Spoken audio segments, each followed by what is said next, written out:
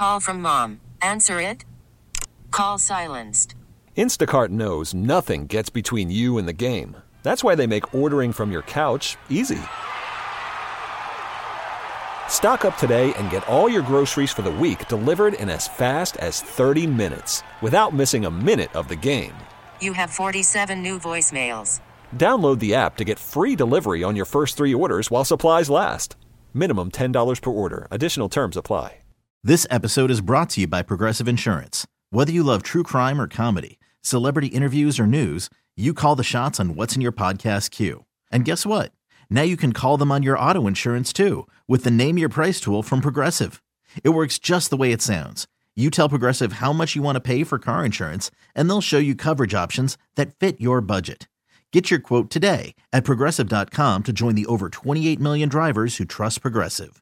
Progressive Casualty Insurance Company and Affiliates. Price and coverage match limited by state law. Tobias Harris gets both free throws, and the Sixers force Game 7. Both series in the Eastern Conference semifinals are headed to a Game 7.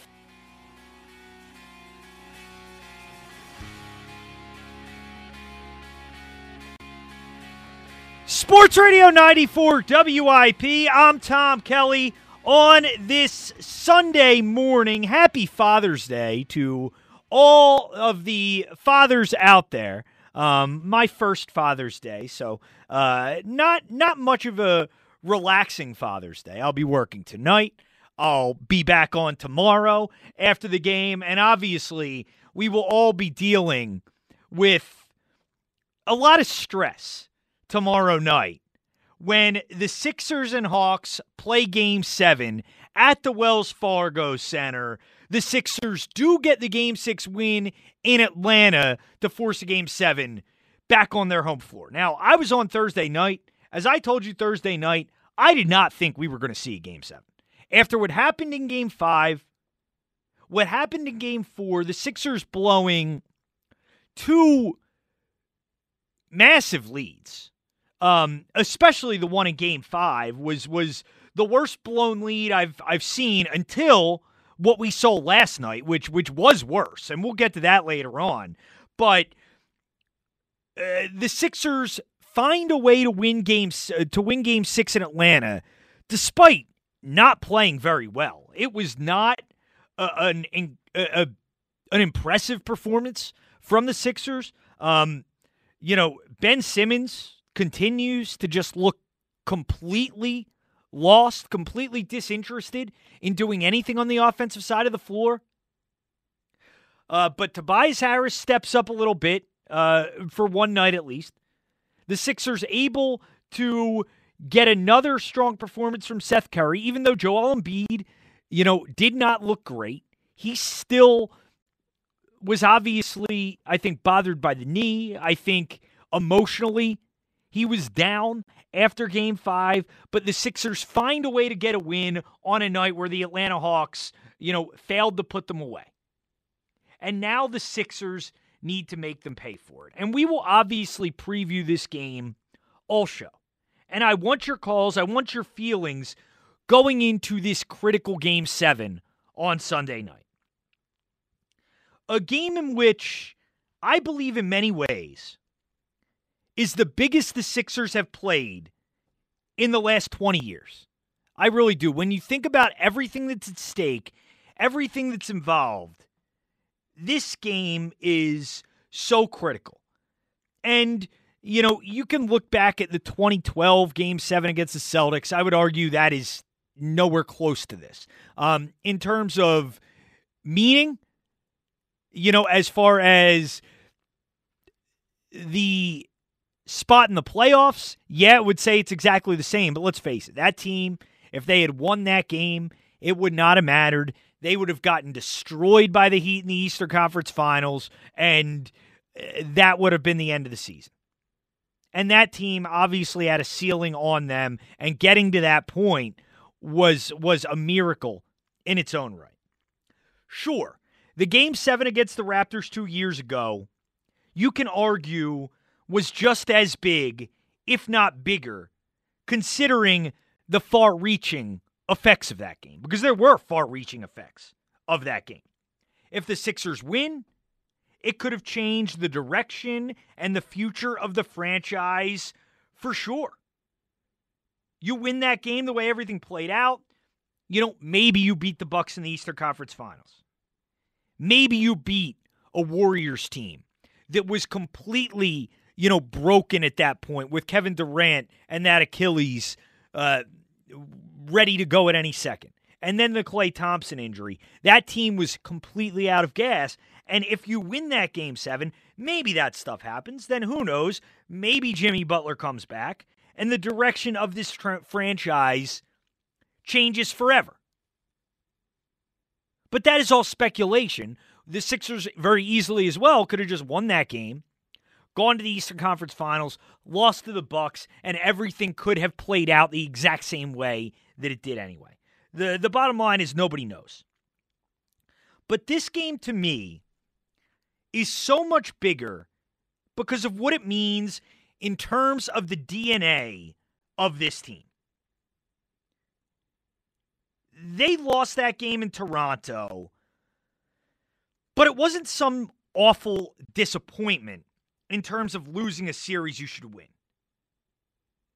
Toronto was favored going into that series, and while the loss stung and how they went down with that shot bouncing off the rim 4 times was brutal and will haunt Sixers fans forever, it's a different kind of disappointment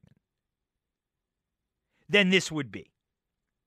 With how we even got to this point where the Sixers should have wrapped this thing up in 5 games. I mean, this would be a collapse and a failure of epic proportions if the Sixers cannot finish this thing off. When you look at Game 4, a blown lead on the road, you come out of halftime asleep, and you allow Atlanta back in that game. You allow them to steal that one at home. Game 5, one of the most inexplicable losses you will ever see when the Sixers get up that much. They, again, kind of fall asleep. The offense goes completely stagnant. Tobias Harris has one of the worst games we've ever seen. Ben Simmons is a complete no-show again. And the Sixers fall down 3-2. Those are both games they certainly should have won. Like, this series should have been over in 5 games. And if the Sixers are not able to get off the mat and win this series, it would be completely devastating and a different kind of devastating than the loss was to the Raptors and Kawhi 2 years ago. It would tell you a lot about the heart of this team, about the guts of this team, and the future of this team.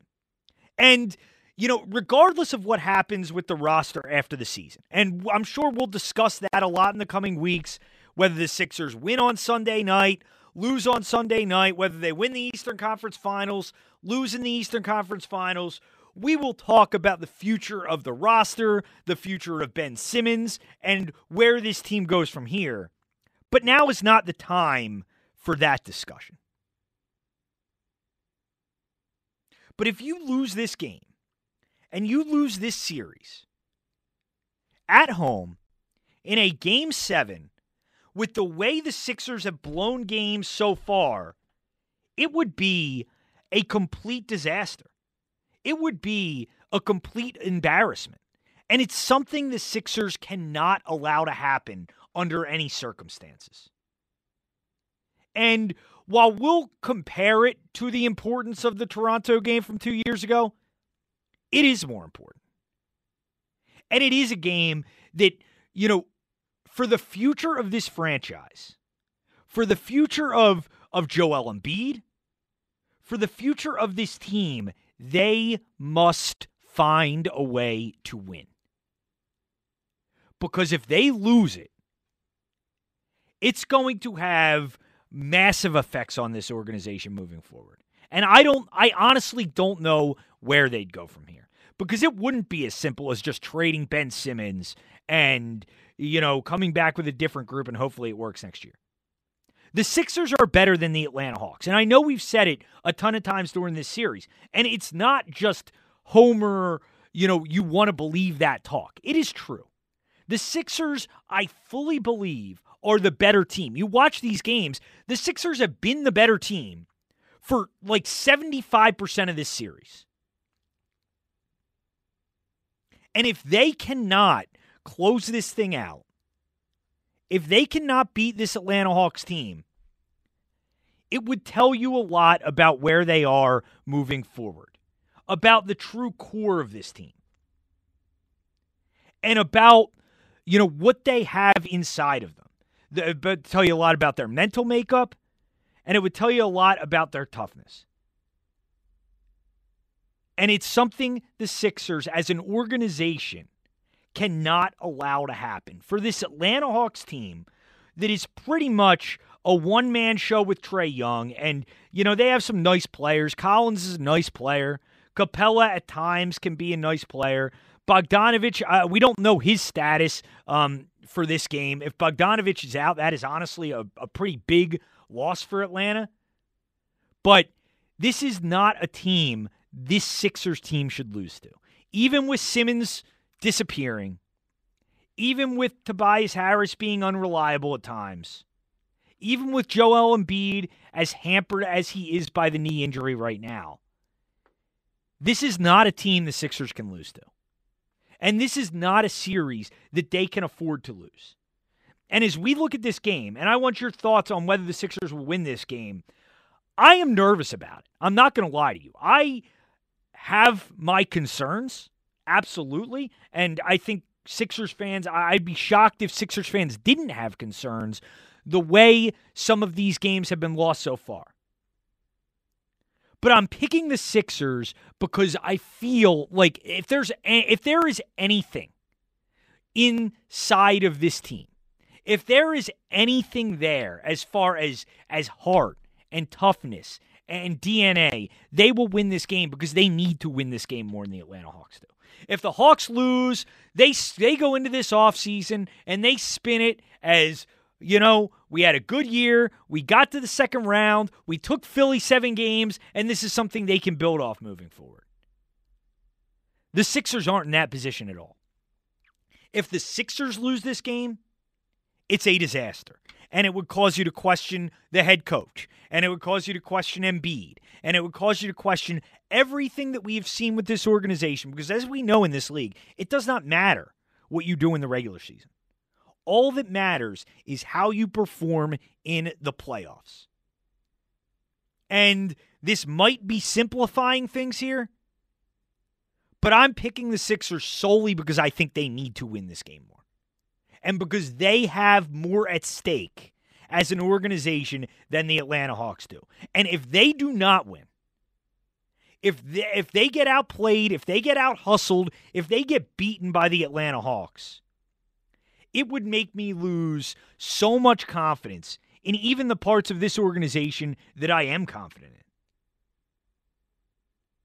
Because this is a team they should beat, and losing this series would be a disaster. 215-592-9494. 215-592-9494. But I want your thoughts on anything Sixers related tonight. This is obviously a big day for this organization. I think it's the biggest game in 20 years. So I want your thoughts on that as well, because so much of this team's future is dependent on what happens Sunday night. 215-592-9494 if you want to get in. Let's get it started on the phones with Austin in Jersey. What's up, Austin? Hey, how are you? What's going on? So, Simmons. So, my boy was at the game, and he saw Simmons literally come out of the locker room at halftime, shoot at least 30 free throws, missed about 2 of them, and then come out in the second half and literally goes 0 for 4. Yeah, I mean, Austin, he's a guy who is shot mentally, and I don't know how exactly this got to this point, but he's a disaster mentally. He's not a mentally tough player. He's just not. No, not at all. It literally just shows you how of a mental game this is. Yeah, no, there's no doubt about it, Austin. Sorry, there's some noise in the background there, but yeah, I mean, And we can talk about Ben Simmons if you want to. And I honestly am astonished there are still people defending him. And I defended him for a long time. But this regression, it's incredible. I mean, he doesn't even want to play offense. He doesn't even want the ball. There was a moment in Game 5 where they're going to foul him. He threw the ball out of bounds. Like, they fouled him before he did it, but he was trying to commit a turnover before getting fouled. And I think, people who still defend Ben Simmons just are choosing not to see reality. Like, you can look at the fact, that he has never been a multifaceted offensive player. And I obviously see that, and I think everybody sees that. But this is something completely different. This isn't just, Ben's not shooting. Ben's not doing anything offensively now. Like, he's not going to the basket. He's not trying to attack the rim. He's not doing anything offensively. And his regression is astonishing. And, I mean, it's just pretty clear. Like, the playoffs in the NBA especially reveal what players truly are. It's a sport where, you look at the regular season and your accomplishments in the regular season don't really mean a lot in the grand scheme of things. What matters and what's revealing is what you do in the playoffs. Ben Simmons is showing this postseason he is not a mentally tough player. He is not even trying at this point to overcome his flaws. He's basically just succumbed to them. Like, Ben Simmons is, I think, resigned to the fact that he can't make free throws. Like, last night, it seemed like he was trying to foul out intentionally. That's how bad it was. And I think Ben Simmons was relieved at the 6.5-minute mark when Doc Rivers took him out of that game. He doesn't want to be at the free throw line any more than we want him at the free throw line. And as far as him, like, when I look at this Sixers team, when I look at Game 7, I don't even care about Simmons. I take him out of the equation because he's already failed us. And I'm not going to rely on him.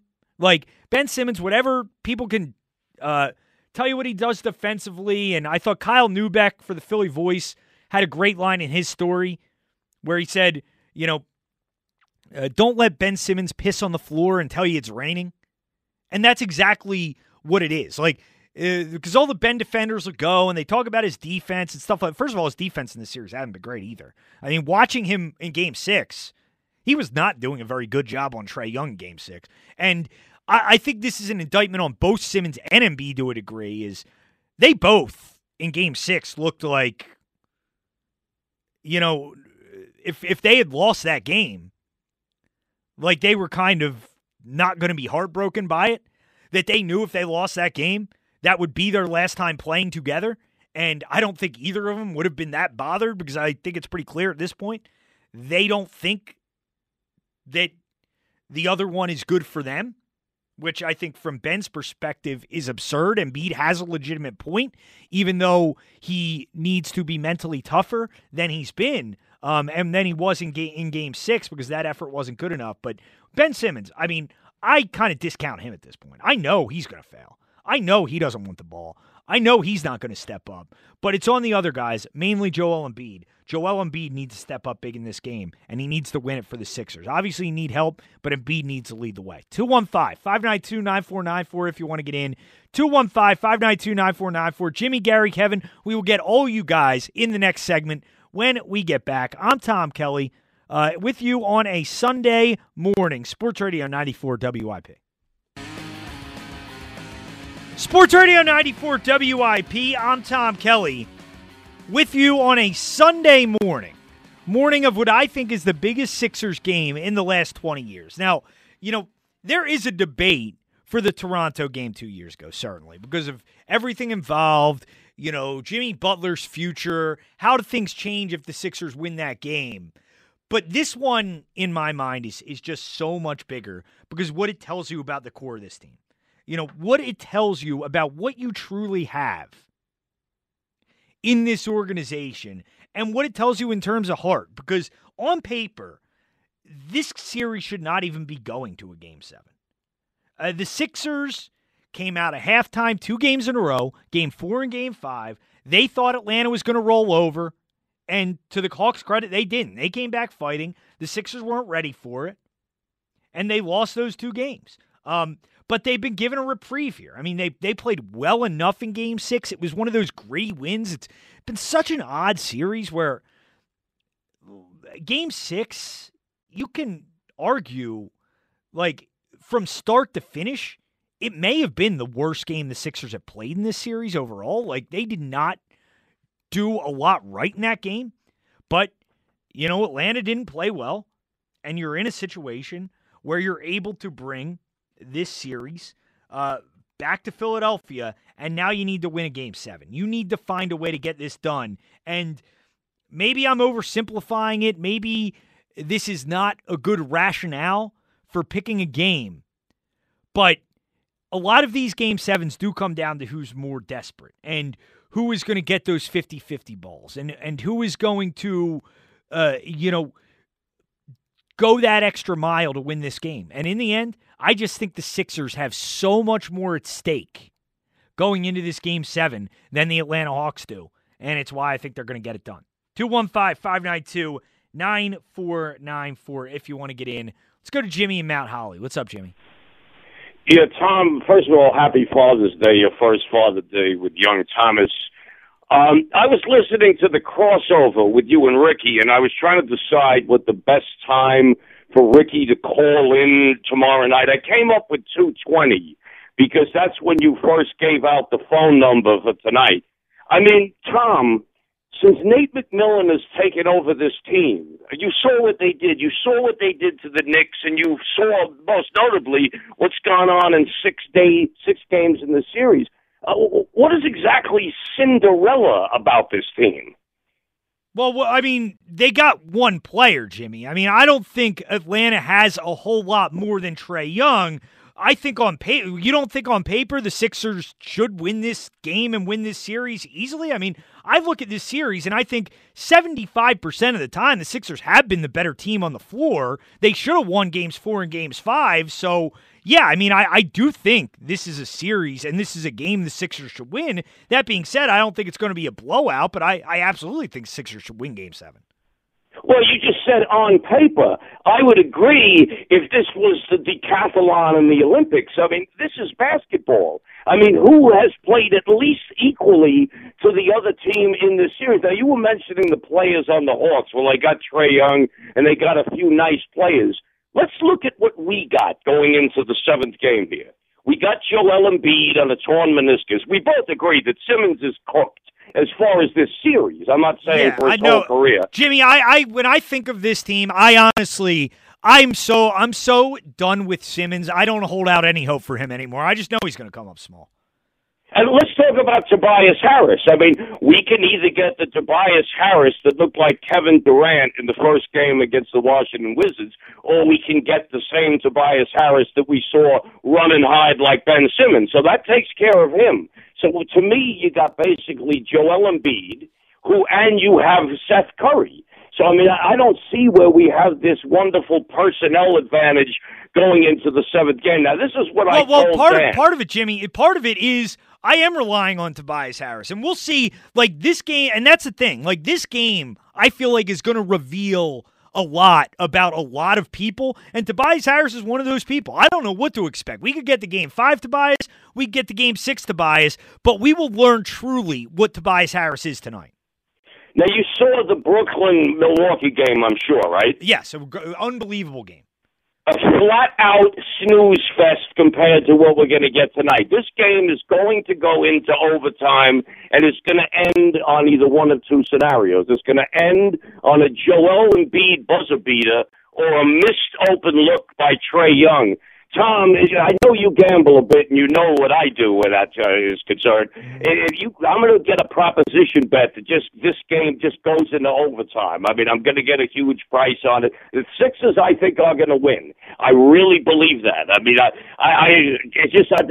there's much more at stake. You're 100% right. I mean, first of all, against Toronto, even if they won that game, I mean, Golden State was still looming, and plus we didn't know at that time that we were going to lose. Who did they lose? Durant and Klay Thompson. So, right. I mean, this is way bigger. I mean, this is going to be devastating, and the process will be officially like dirt shoveled over the process if they were to lose this game. But I don't think they will. I think they're going to come out of this by the skin of their rumps. Yeah, well, I hear you, Jimmy, and I hope to talk to you tomorrow after the game. I appreciate the call, and it is going to be revealing, and as we talked about it, you know, with Tobias Harris, this game's going to tell you a lot about Joel Embiid. And Joel Embiid is a tremendous player. And we all know what he has done this year was incredible.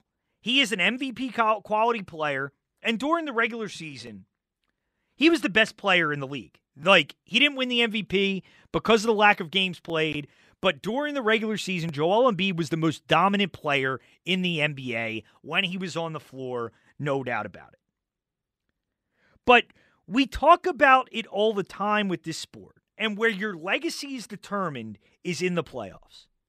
Like, you think of guys like James Harden and Chris Paul and Paul George. What always gets brought up first? Is it their regular season accomplishments? Is it James Harden's scoring titles? James Harden's MVPs? You know, Chris Paul is a top 5 point guard of all time. No, none of that gets brought up first. Everything that gets remembered is from what they do in the playoffs. And you bring up Chris Paul, you bring up Harden, Paul George, playoff chokers. They're guys who have not gotten it done in the postseason. And fair or not, if the Sixers lose that game, that is something that is going to go on the resume of Joel Embiid, whether it's fair or not. And you look at Brooklyn. Obviously, you need some help because you look at that game, and we'll talk more about that game coming up, but that game on Saturday night, as great as Kevin Durant was, you need some assistance because his shot at the end, his shots late, you could tell he had no legs. Him and Harden both played all game. And you know, for a guy in James Harden who we've talked about as not being tough, that was a pretty gutty performance from James Harden, who's clearly not right. He played every second of that game, as did Kevin Durant. And what you see is you need some help.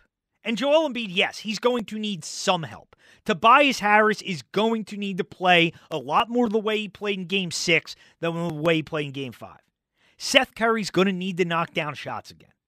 You're going to need guys like George Hill knocking down shots and guys like Maxey. As I said, I don't even care about Simmons anymore. I mean, to hell with him offensively. Let him defend. Let him do all the things that he says he's so great at. The guy's a zero offensively. He's not going to give you anything. You're playing 4-on-5. And I understand why that would frustrate Joel Embiid. Because you look at Game 6, Joel Embiid didn't look good. And I don't just mean in terms of his play. His body language was bad. You could tell he was frustrated. And honestly, I don't blame him after what happened in Game 5. And he looks around after Game 5, and he sees Ben, and he sees Tobias totally letting him down. I'd be frustrated too. But while it's understandable for him to be frustrated, having bad body language and not being a leader, it's not acceptable. It's understandable, but it's not acceptable. Because the lack of help he's gotten from those guys, and especially Simmons, has got to make him crazy. But he needs to understand going into this game that he is the leader of this team. And they feed off his body language. Like they do. You look at Game 5, the first half. A lot of the reason the team had energy is because Joel was dominating. And they take their cues from him. And in the second half, when things start to get tight, Joel's body language kind of drops a little bit. The team can sense that, and the team kind of follows suit. And this is a game that Joel Embiid needs to dominate. He needs to. And in many ways, you're going to need, obviously, other contributions. But in a lot of ways, this game is going to come down to Joel Embiid versus Trae Young. I mean, they're the two best players on the floor. And whoever, I guess kind of dictates the flow of the game more, because Trae Young is as small as he is. He can kind of control the game the way he plays when he gets in the paint, gets up those floaters, shoots from the outside, because people could talk about Ben all they want. Ben really, for the defensive player of the year, I haven't seen a massive impact defensively from him in this series. Joel Embiid's the best player defensively on this team. And Joel Embiid's got to be better than Trae Young. And he needs to dominate down the stretch more than Trae Young. And it's tough because they can double cover him, because they do have a player on offense that the Sixers, don't demand be covered. It's tough down the stretch when they can just put two bodies on Joel Embiid, because Ben doesn't need to be defended. The Hawks know he's not going to the basket because they know he doesn't want to get fouled. And it's got to be frustrating, but he needs to find a way to overcome that. And he needs to lead, even if things aren't totally going his way. Even if he's not getting calls, even if some of the shots aren't going down, Joel Embiid needs to understand tomorrow or later tonight that he is the leader, and he needs to lead this team on the floor. Because if he doesn't, and he starts getting frustrated, and the body language starts to go downhill, you see the tangible effect on the rest of the team. They always take their cues from Embiid, and he needs to understand that going into this game. 215-592-9494. Let's go to Gary in Bridesburg. What's up, Gary? Hey, good morning. How's it going? It's going great, man. I think I watched all of Game 5 the other night, and they're up 20 points. What I didn't like was when they set up their plays and guys got in position to where, they like to shoot from. If you're not involved in that and somebody gets the ball, you need to go to the basket and have a second chance, because it was one and done. They missed a lot of shots there. Ben Simmons missed 9 foul shots. That's just unacceptable. Yeah, no, Gary. I mean, this Simmons. I honestly, I love the way the guy plays, but that's the thing. That's the thing, though. I'm past that. He's not aggressive enough going to the basket. But that's the thing. I don't love the way he plays. I don't love anything about the way he plays. Well, this is what I see for the last 5 minutes on the court. I see Maxey, Thybulle, Curry, Embiid, and Tobias. You got two young guys that are fearless. Thybulle plays great defense. He can guard Young. Well, I mean, you're gonna need to have him on him at times. Yeah, I mean, and if you this is the problem, Gary. If you need to pull Simmons off the floor, you obviously need to play Thybulle, because you have nobody else that can guard Trae Young. No. I think that those are the guys, and you can put Shake Milton in there in the mix. He can get hot for you too. Yeah, I mean, Shake Milton, I think he's the kind of guy you have to have an extremely quick hook with, because you can tell very early in a game, Shake Milton either has it or he doesn't. Or not, right. Right. And he either really has it and he can be really useful, or he's going to be awful, and you can usually tell immediately. The old guys can't check out on this game, man. This is all, I got to look at it for all the marbles, and you're going to move on. And I'm excited. I mean, like every game, you're on the edge of your seat. Yeah. It hasn't been a runaway by any means. Not really. No, they've all been pretty tight. And I appreciate the call, Gary. Thanks. And, this is a game where, honestly, and these games, mainly they are about the stars. And the stars need to put you in position, but you do need the help of the role players. And I don't know, Dan, this is the kind of game where you do miss a guy like Danny Green. I would feel a lot better if Danny Green was suited up, just a guy that knows how to play in these kind of big moments. Well, that's why you go get Danny Green, right? Like, for these types of games. Right. He's obviously been on a number of title teams recently with the Raptors, with the Lakers. I think their loss of Danny Green has kind of been underrated in this season. Obviously, it was ridiculous that he was guarding Trae Young to start in this series. Like, that's asking too much of him at this age, and he hadn't been shooting great, but he still is a guy you would rather have on the floor just because you don't know what you're getting in a guy like a Shake Milton. You're right. You can tell very, very quickly whether you're getting something from him or not. Tyrese Maxey was a large reason why we're playing a Game 7 here. You can't bank on him coming in and giving you 25, 30 strong minutes in a Game 7 when he's 20 years old. And you know what? If he doesn't, I can't blame him because, again, he's 20 years old, and the only reason why he's filling in there is because the number 1 overall pick and a max money player in Ben Simmons can't give you anything offensively. Right. Now, do we know what's going on with Bogdanovich for them? Because that's if he's he listed can't as questionable, I believe. If he can't play, that's a really big loss. Like, usually questionables in a Game 7, like, you usually have to wheel guys on stretchers to not play. So I would be surprised if he doesn't, but it's not. Look, it is a big loss. You're right. Yeah. And the fact that they haven't had DeAndre Hunter in this series has been a big loss. And the series has still gone 7. And you're right in the assessment of they've played better than the Hawks 75% of this series. But what is that worth if you can't close out these games? Right. You got to close it out. And the Sixers, they need to have their poise down the stretch here because Game 4, Game 5, what was really troubling to me was the Hawks look like the more experienced playoff team.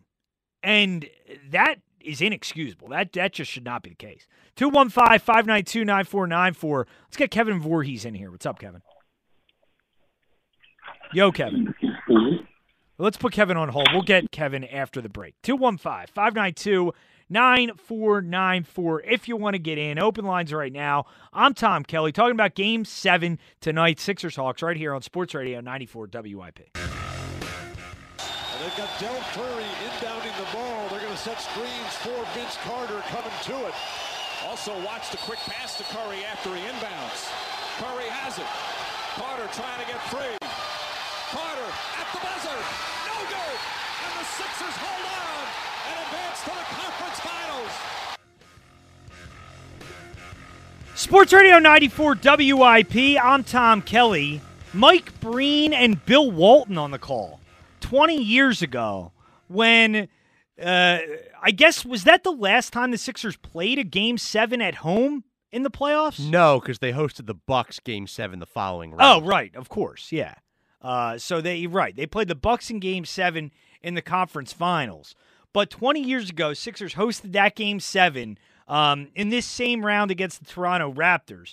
As you heard on the call, Dan noted to me before playing the sound, Del Curry, the inbounder for the Raptors in that game, and obviously his son Seth, now a big part of the Sixers. By the way, and I've mentioned this before, but just again, and you know, you could criticize Daryl Morey for his maybe lack of improving the team this year, lack of not getting the trade done for Harden, as I've said many times. I don't think the Rockets were ever trading James Harden here. I just don't think that's something they were going to do.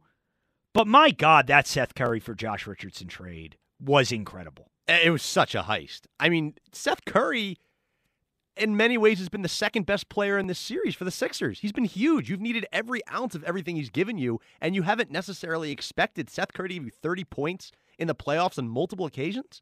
He's without a doubt been their second best player in the series. And I thought at the time it was a trade that would work out because I thought Curry just fit better with the roster than Richardson did, but he's just a flat-out better player by so much. Richardson's just not any good. Like, he's not. Dallas, they barely played him there. Now, Dallas, they got a whole bunch of other stuff going on now where Donnie Nelson resigns, Rick Carlisle resigns. Apparently this guy Vulgaris is like a shadow GM at this point. And I don't know what Mark Cuban's doing, but pretty involved owner has things going in all different directions down there. He's got to get things cleaned up because apparently Luka is not happy and not great. They can't. They can't lose him. They got to make sure they keep Luka happy, and you know that's that. I don't know what they're doing down there, but man, that was a tremendous trade for the Sixers. 215-592-9494 if you want to get in. Open lines right now.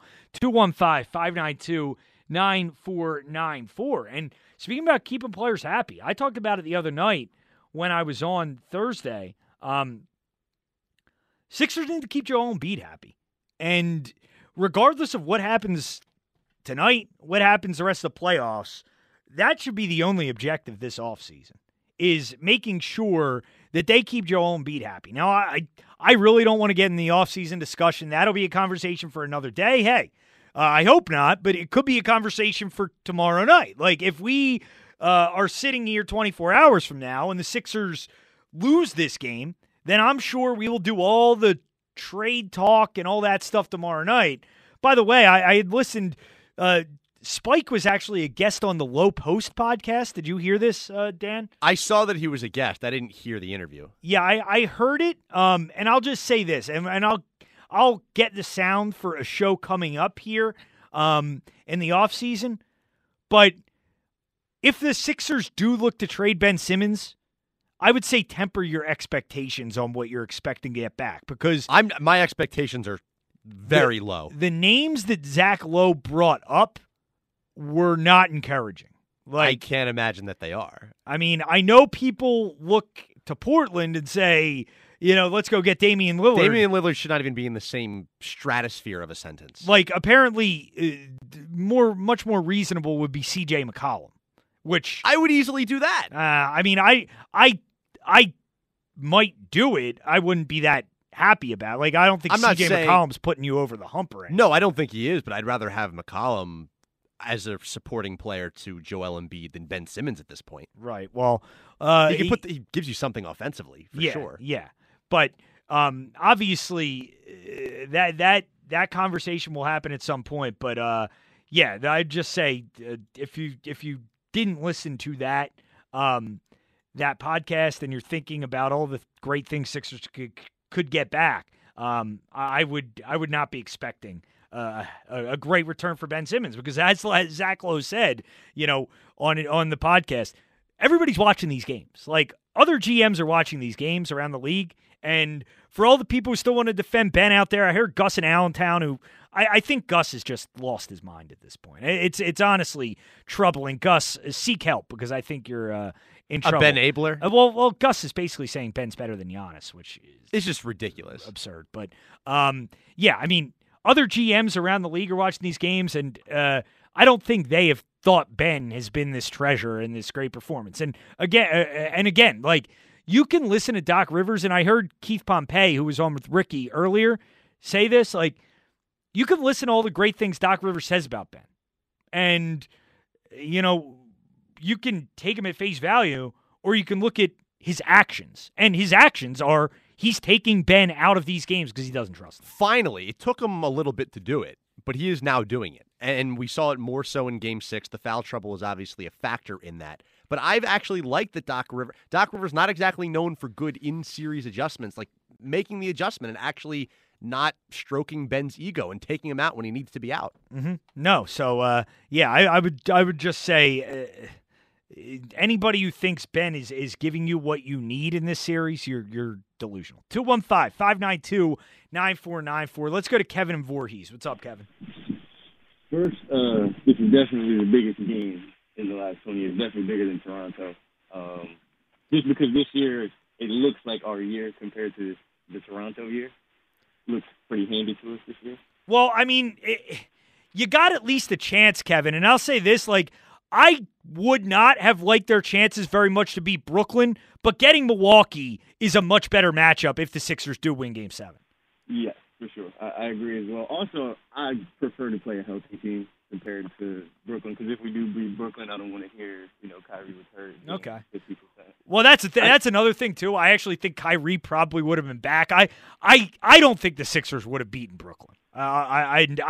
If Kyrie and Harden and Durant were all playing, I honestly don't think it would have been that close either.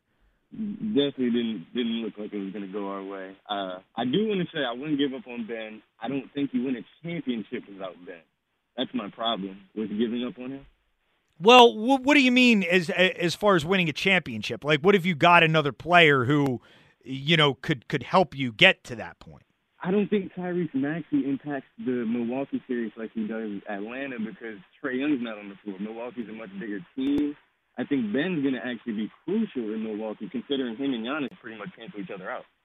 Well, yeah, I'd agree with that, Kevin. Now, what the Sixers have typically done in the past, and honestly, I don't want to do too much of the Milwaukee previewing stuff because, we could come to regret that. But Yeah. I honestly think what the Sixers would do is I think Embiid would be the one to guard Giannis.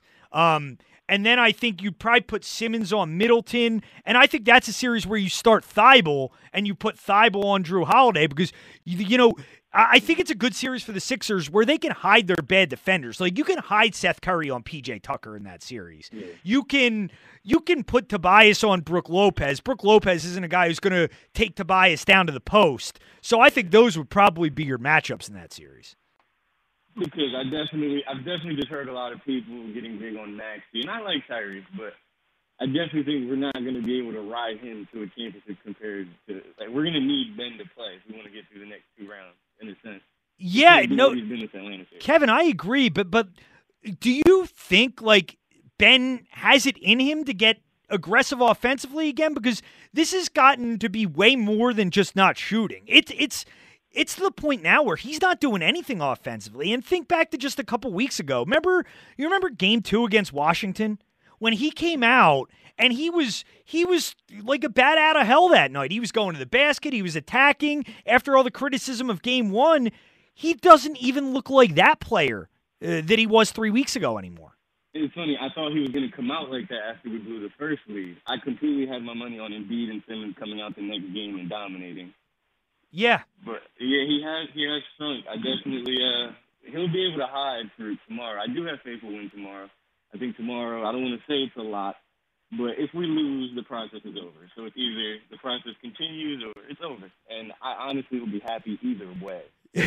Just so we have a turning point in some way, Kevin, either way? Yeah, honestly, because if we lose, it's turned into Carson Wentz 2.0.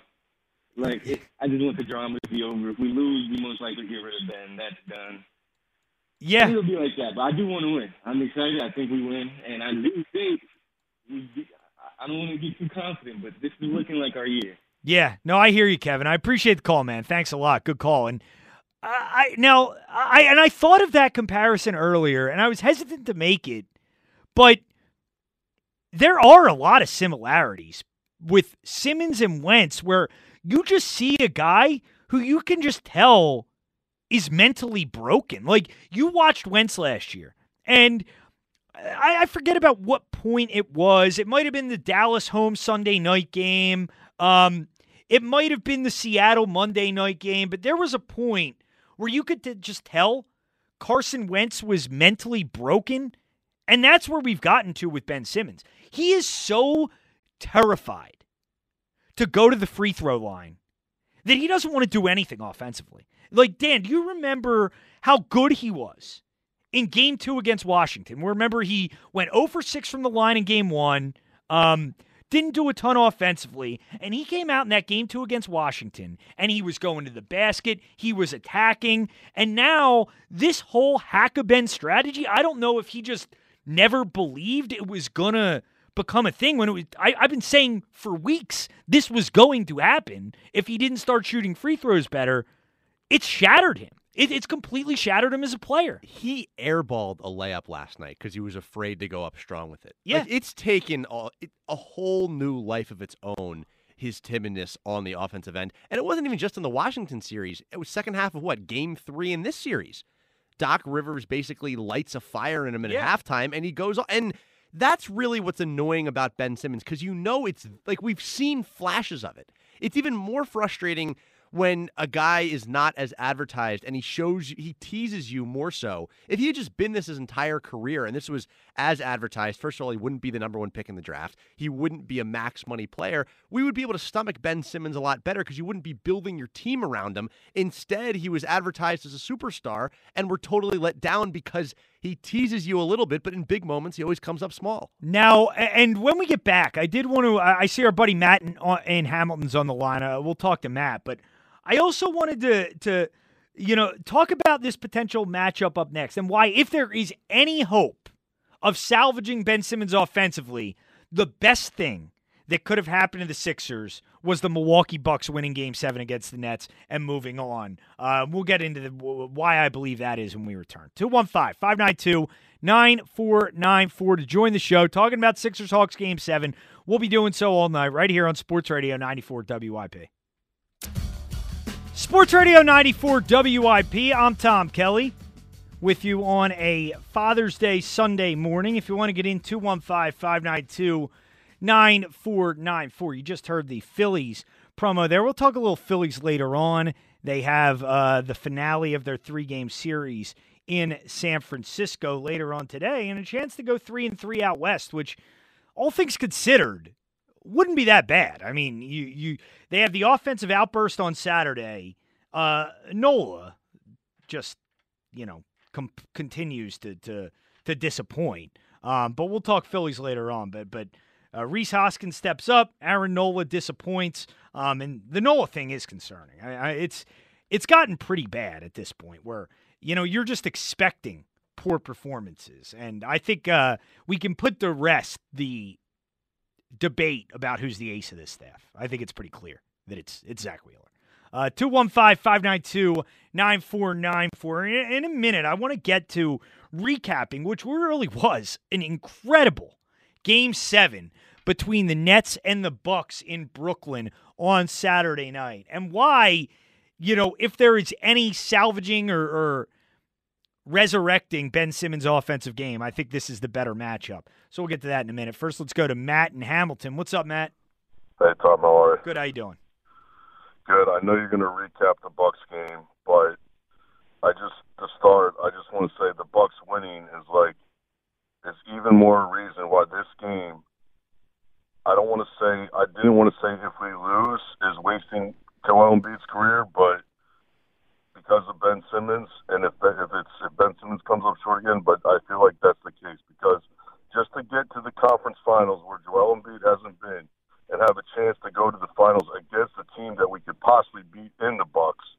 I mean, it's the biggest game in 20 years, like you said. Yeah. I mean, no, Matt, and I agree. And yeah, I think it's big for Embiid to get to that point. And I also agree with you in terms of now, it would make the loss worse now that the Bucks are the team that they'd play. And I agree with that because honestly, if they got to the conference finals against Brooklyn, I after what we've seen this postseason, I don't think the Sixers would have stood much of a chance in that series. Even with Kyrie and Harden health-wise being in the shape they're in, the way Durant is playing right now, I don't think it would have mattered all that much.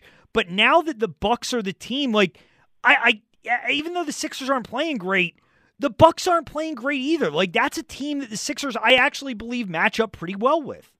Yeah, I agree, and Kevin Durant it would have been a tough series. It's still going to be a tough series against the Bucks. Yeah, but I'm just nervous for the game, man, because I don't know if I can even watch it. To be honest with you, I want to check the score not early. I want to check the score on my phone in the fourth quarter. I don't have much to say tonight, but I want to check the score in the fourth quarter, and hopefully we're up because there's no comfortability factor with this team right now. There's no trust as a fan. I mean, I know we're the better team, but we're playing down to their level, and even if we're up by 15 early in the fourth, I don't know. That's not a comfortability factor, and they've shown that. So, I just don't want to waste Joel Embiid's career. I want to get to the next series, but I think the role players, I think Joel Embiid's going to do what he does, barring hopefully he can stay healthy. I think Ben Simmons is going to have another 9.6 rebound, whatever assist game. But I hope if he can play better, that'd be great. Shaq and not to keep rambling, but Shaq and Charles and all them were talking this. I don't know if you saw the post game tonight, but Shaq is looking, he's like camera on me, and he's like, Ben Simmons, man up. And something's got to happen, Tom. And I think Tobias is going to play a big part, like I've been saying. But if Seth Curry has another big game, I think we're going. But I'm nervous, Tom.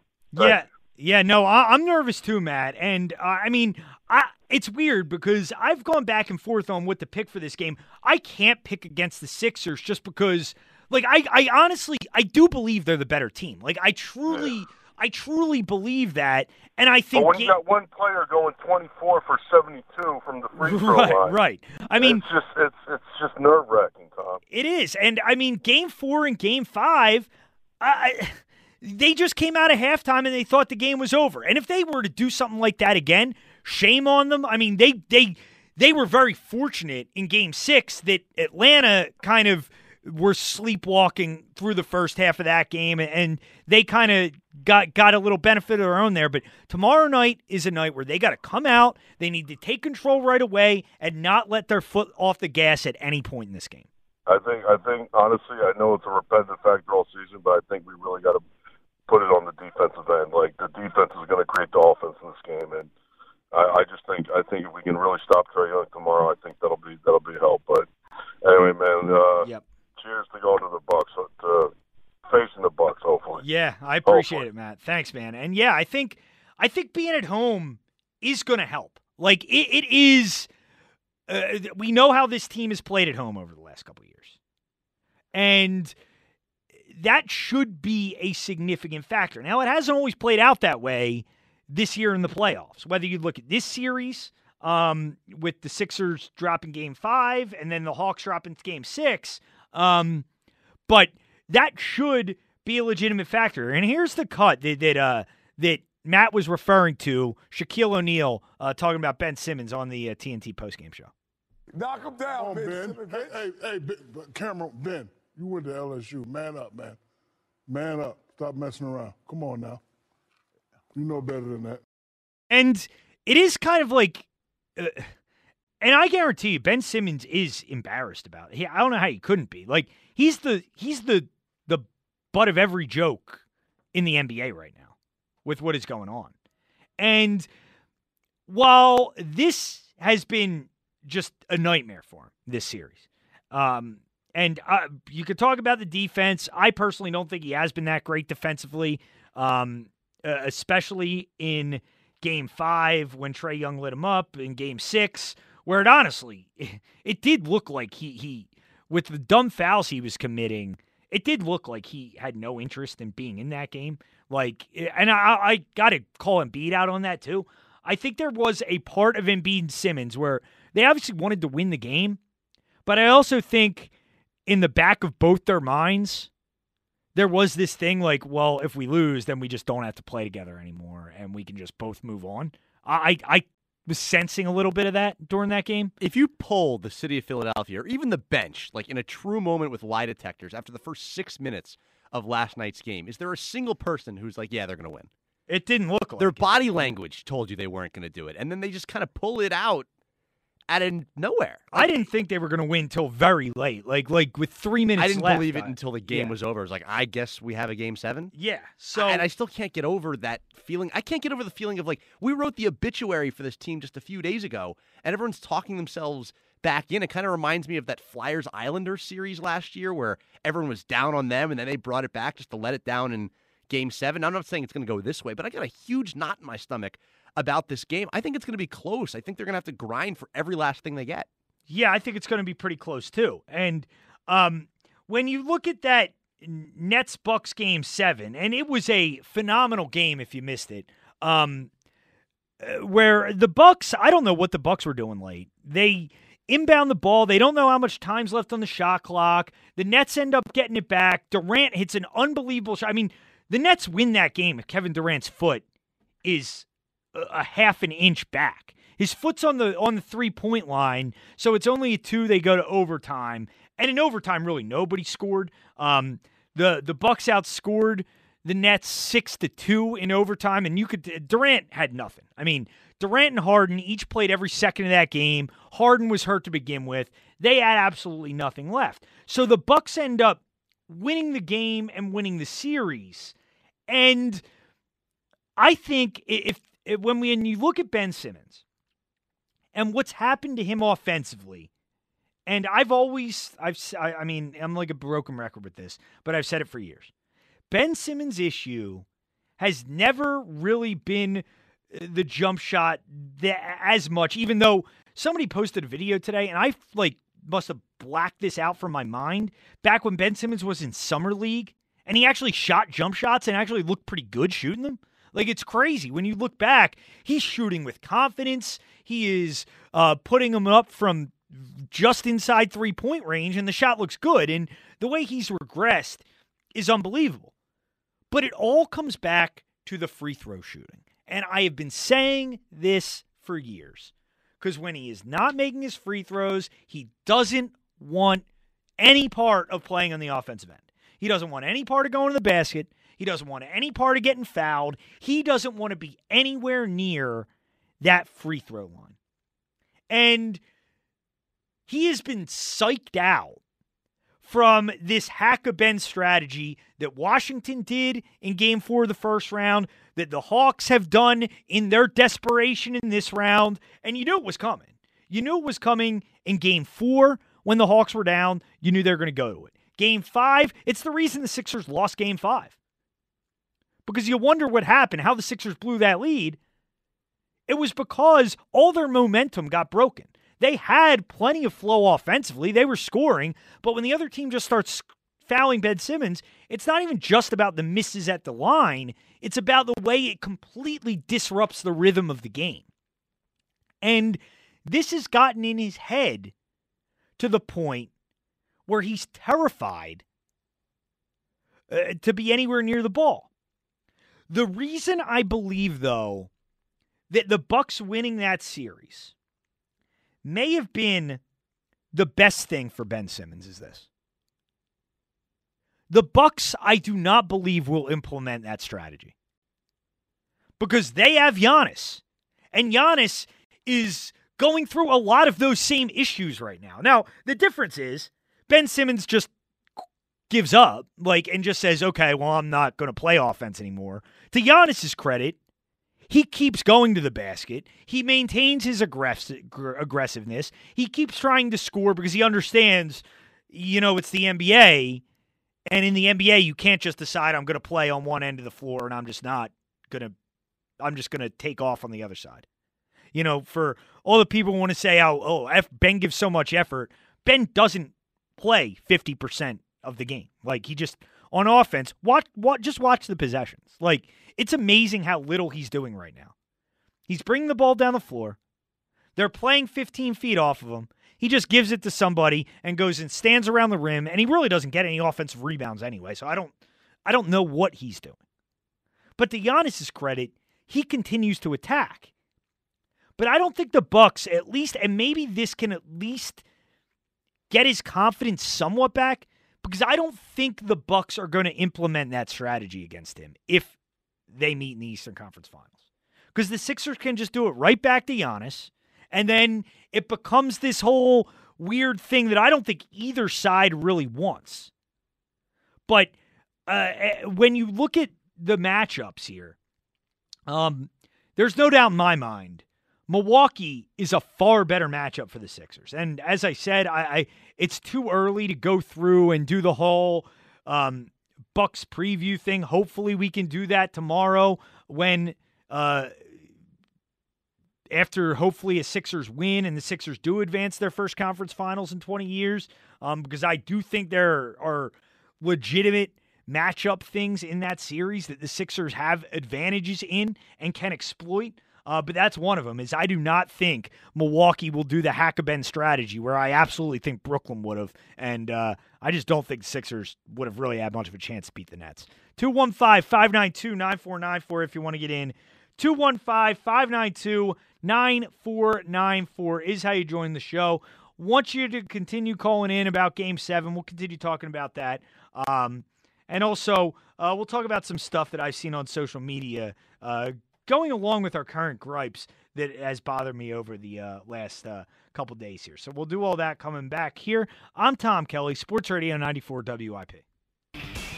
Sports Radio 94 WIP. I'm Tom Kelly with you on this Sunday morning. If you want to get in, we got open lines right now. 215-592-9494 is how you join the show. 215-592-9494.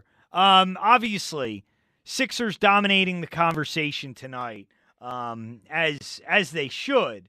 But I did want to give you a little social media complaint that I have here that we didn't do earlier in the show that I need to get to. And it's kind of on theme with my gripes lately, because lately I've seen what I feel is a lot of, I don't know, sensitivity from Philadelphia fans on social media. Maybe it's just a Sixers specific thing, because there are a lot of whiny Sixers fans out there about a lot of stuff. Like, and we talked about it before in regards to some of the other things, like the fan behavior thing. When the Atlanta crowd was cheering when Joel Embiid was limping a little bit, and people were going nuts. Like, if this was Philadelphia, it would lead every show. Like, okay, well, don't act like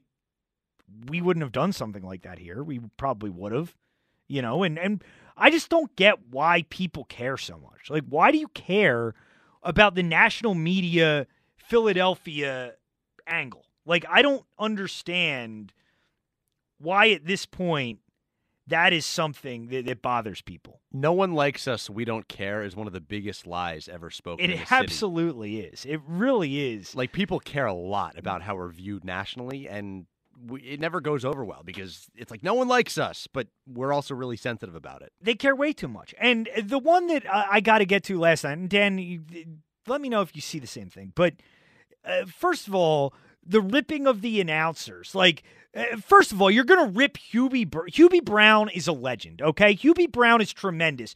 I mean, the fact that Doris Burke gets better assignments than Hubie Brown is a joke. Hubie Brown is so much better than Doris Burke. Doris Burke sucks, okay? I'm done with Doris Burke. She is just not very good. She's a perfectly average broadcaster. She should not be on these big playoff games. She's not very good.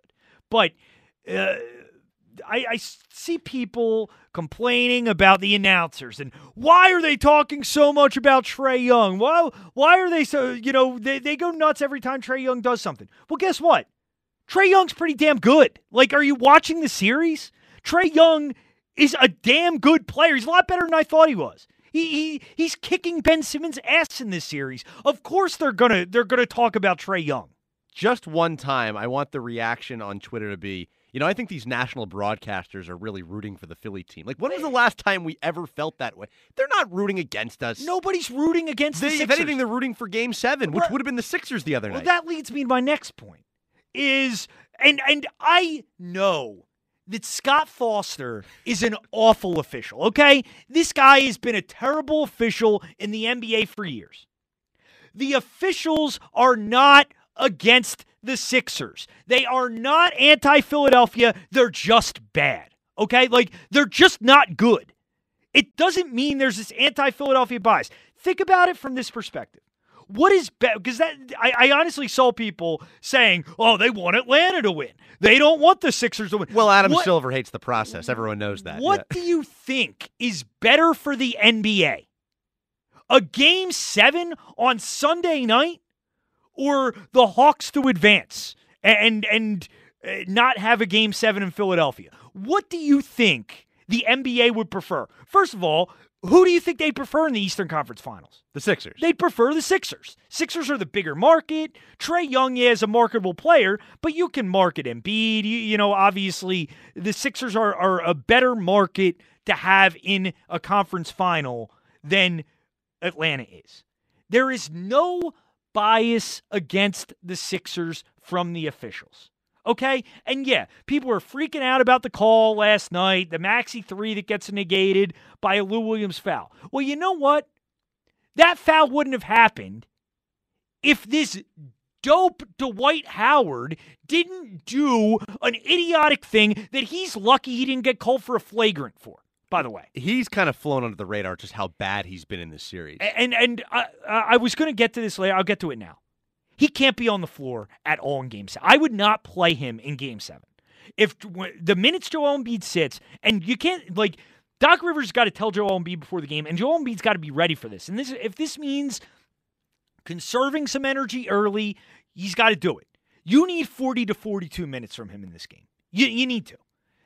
And if you can steal some rest here and there, you steal some rest here and there. But you cannot be putting Dwight Howard on the floor. He is doing all this idiotic stuff right now. And he has been, for the most part this year, I enjoyed watching Dwight Howard. I thought early in the year he was good. He was doing his role well. He was executing and doing what he's supposed to do on the floor. But over the last 6 weeks, he's become, the immature, like a clown show. The fact that he's still doing this stuff this late into his career, it's honestly a shame. He won the title last year. You'd think that would mature you a little bit. It's almost Right. as if he cares less. And it's one thing. You're on LeBron's team. Like, you got to stay in line to a certain degree. Like, and it might be telling as to why the Lakers didn't bring him back. Like, there's a reason they didn't bring him back there. When he wanted to go back there, he thought he was going back there. But it's honestly sad because I still think he can be a productive player. But he just, and you'll see, just will go and he'll just push guys in the back. And it's like, and they'll complain. You're going to get called for that every time. They're watching you. What do you not understand about you're going to get called when you do stupid things? So here's the question. What do you do in the non-Embiid minutes? I think you play Simmons at the 5. I think it's all that you can actually do. could be Simmons' role in this game. I think it's a better role for him than running the offense. Right. Like, if in that, let's just play this out. In that situation, you have Embiid on the bench. You got to have Thibault in the game because Thibault's got to guard Trae Young. You play Simmons at the 5, and I think that's your solution. It's a better solution than playing Dwight Howard.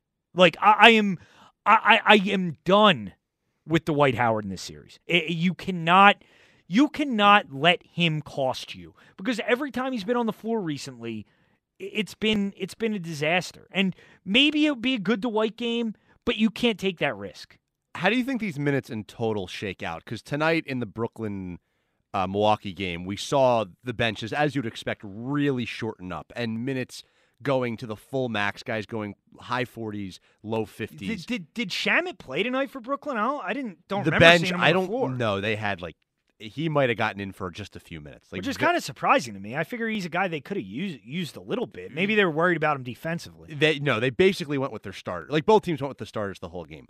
This is a game I don't know where you stand. I heard you mention him earlier. I have not been impressed with George Hill. Like, I was in favor of him a few months ago. He hasn't really been giving you much. I wouldn't put him on the floor in any sizable capacity in this game.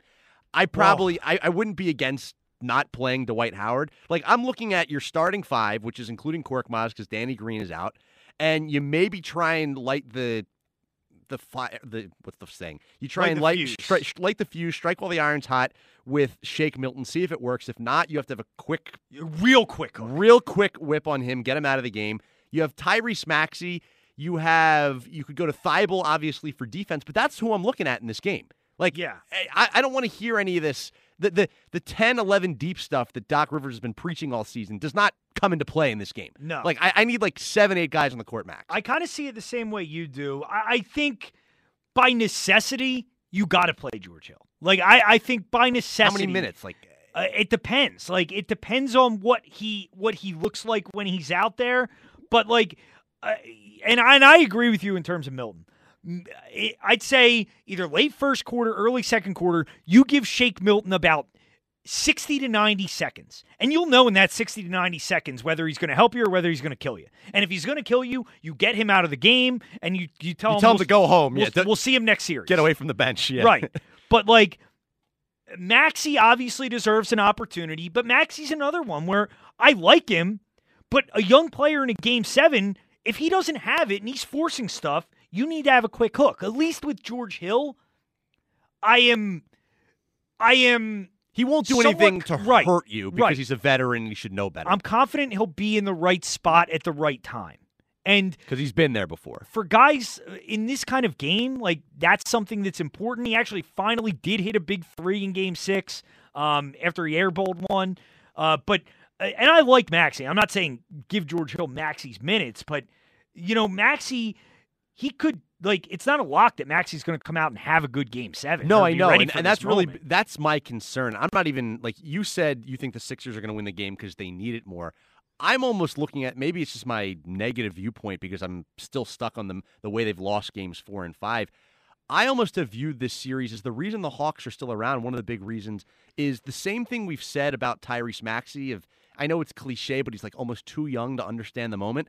I feel like this Hawks team is almost too inexperienced to understand the moment. I was listening to the Inside the NBA guys the other night, and they were all kind of saying, and I agree with them, like the Hawks are almost playing with house money here. It's like they have nothing to lose, which almost benefits them more. All of the pressure in this game, like 100% of the pressure is on the Sixers. And I don't think that's necessarily a good thing. Like, I hope they rise to the moment. I'm not confident they do. No, the Hawks aren't afraid. And they haven't been afraid all series. Right. And this comes back to what I'm talking about with Embiid, with the body language. Like, teams in that league, they feed off their best player. And you can see it. Like, and I honestly think a lot of the reason, let me be 100% clear. Joel Embiid is the last reason the Sixers lost Game 5. But do I believe that, his body language may have... contagious. Right. Like, if he is being positive in that moment and saying, okay, here we go, let's settle things down. I don't know if Game 5 gets out of control. But when Embiid starts moping, and I get why he was frustrated. You look around in that game and you see the two guys who are supposed to be your partners, Tobias Harris and Ben Simmons, come up that small. Him and Seth Curry are the only ones scoring. Yeah. Right. Like, that's understandable. But you got to acknowledge the fact that you're the leader and they're going to feed off your energy. And when we talk about that, like you bring up, Dan, the reason the Hawks are fearless is because Trae Young is fearless. Like, if Trae Young's not afraid, that's going to be contagious to a guy like John Collins. And John Collins isn't going to be afraid, even though John Collins looked pretty terrified when Embiid was walking him down in Game 6. He's got a weird... That was a dumb thing of Embiid to do, by the way. Oh, it was. John Collins has a weird, almost personality to him. Like, he's very kind of stone-faced, like very serious. But you're right, in that moment, there was a little bit of backing off, which is the only ounce of fear we've seen out of this Hawks team all series long. I think it plays well for him in Game 7. I don't think they back down in this game at all. Collins is one of those guys that coming into this series, I did not think a lot of him, but after the series, I kind of like him. Like, I kind of think he can play a little bit. Yeah, you hate him if he's on the other team. You love to have that guy on your team. And it was like kind of the same thing in the first round. Like, going into that series, I thought Hachimura was terrible. Now I think Hachimura might be a decent player. It only takes watching 5-6 games in a row of the guy to see him. Right, because you don't watch those guys that much. Like, I wasn't watching much Hawks. You're not locked in on the Wizards. Hawks and Wizards during the regular season? Not really. Not particularly in the Southeast Division. I think that's what it's called. I'm not. The divisions in the NBA could not matter any less. Right. Anyway, but it is stupid. They should just get rid of those and just have conferences. But this year it mattered even less because they didn't even play the extra division games. It was literally just based upon your conference. Right. It didn't do anything. Right. So, I think Embiid really needs to be conscious of his body language going into this game. And his body language, honestly, it wasn't good in Game 6. I thought him and Simmons both kind of looked like if we win, great. If we lose... Well, Simmons has been out of it the whole series. Right. Simmons is just... if the Sixers win this, it's going to be in spite of Ben Simmons. And we'll talk a little bit next segment about what happened to the Utah Jazz last night, because they managed to one-up the Sixers. Oh, it was astonishing, but it truly shows you, like, for all the people out there who are so, defense wins championships. Like, you need elite defensive players. If defense wins championships, I suppose you want Ben Simmons. Well, look at the two best defensive players in the league this year, Rudy Gobert and Ben Simmons. What happens to them in a playoff series when they're playing against good teams?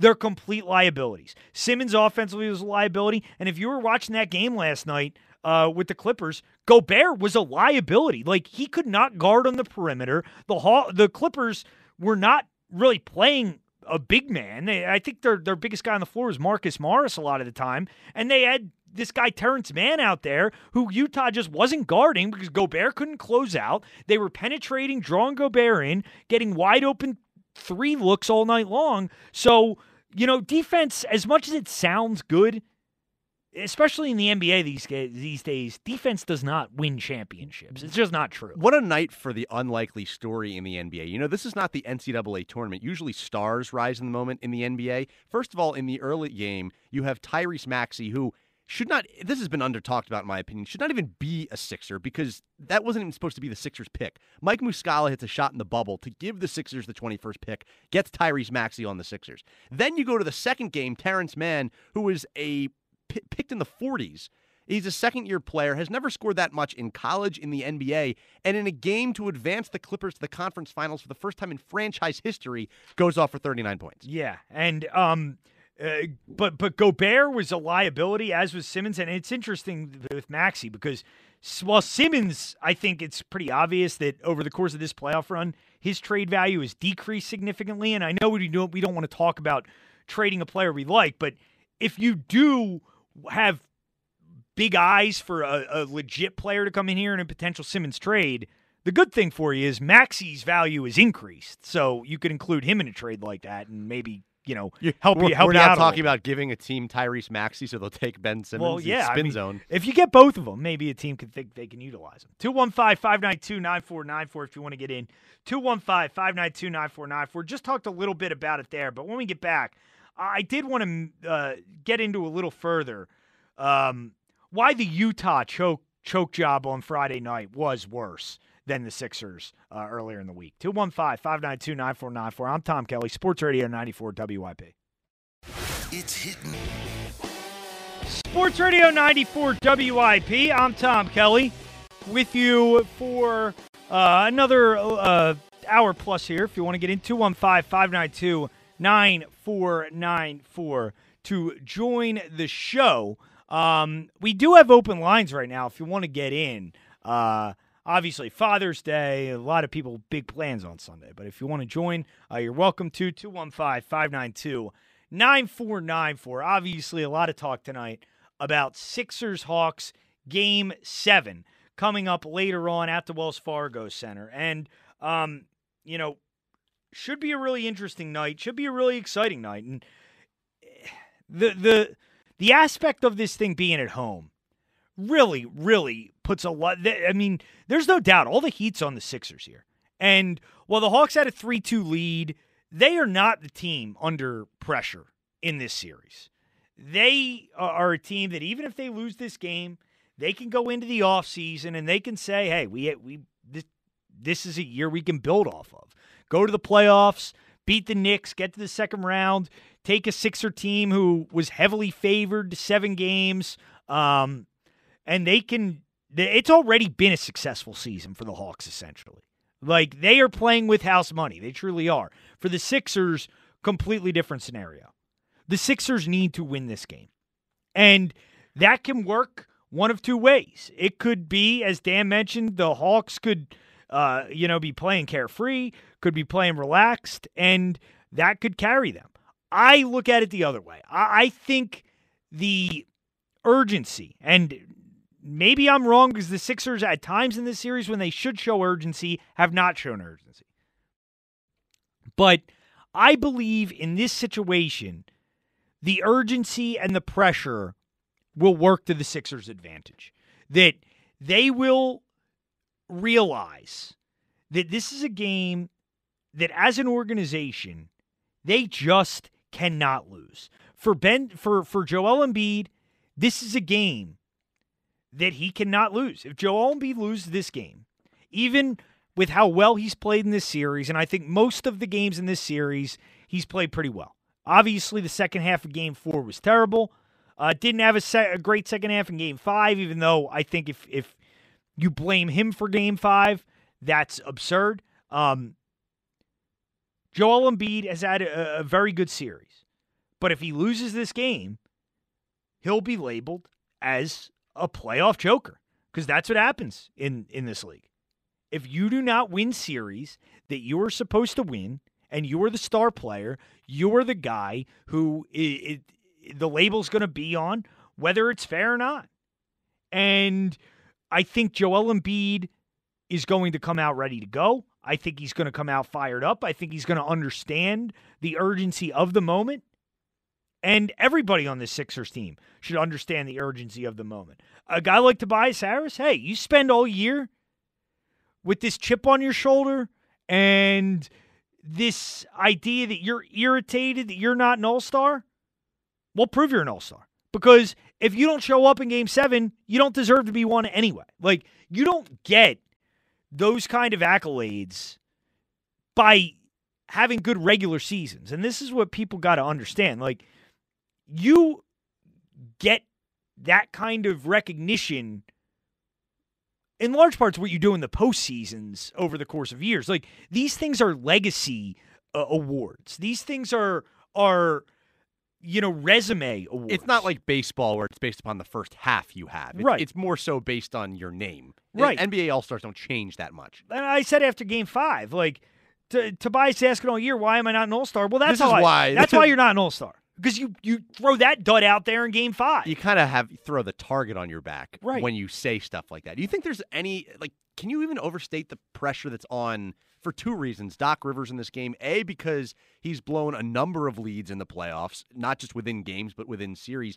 And the fact that last year he leaves the Clippers kind of with some murky waters there. They're not too happy with him.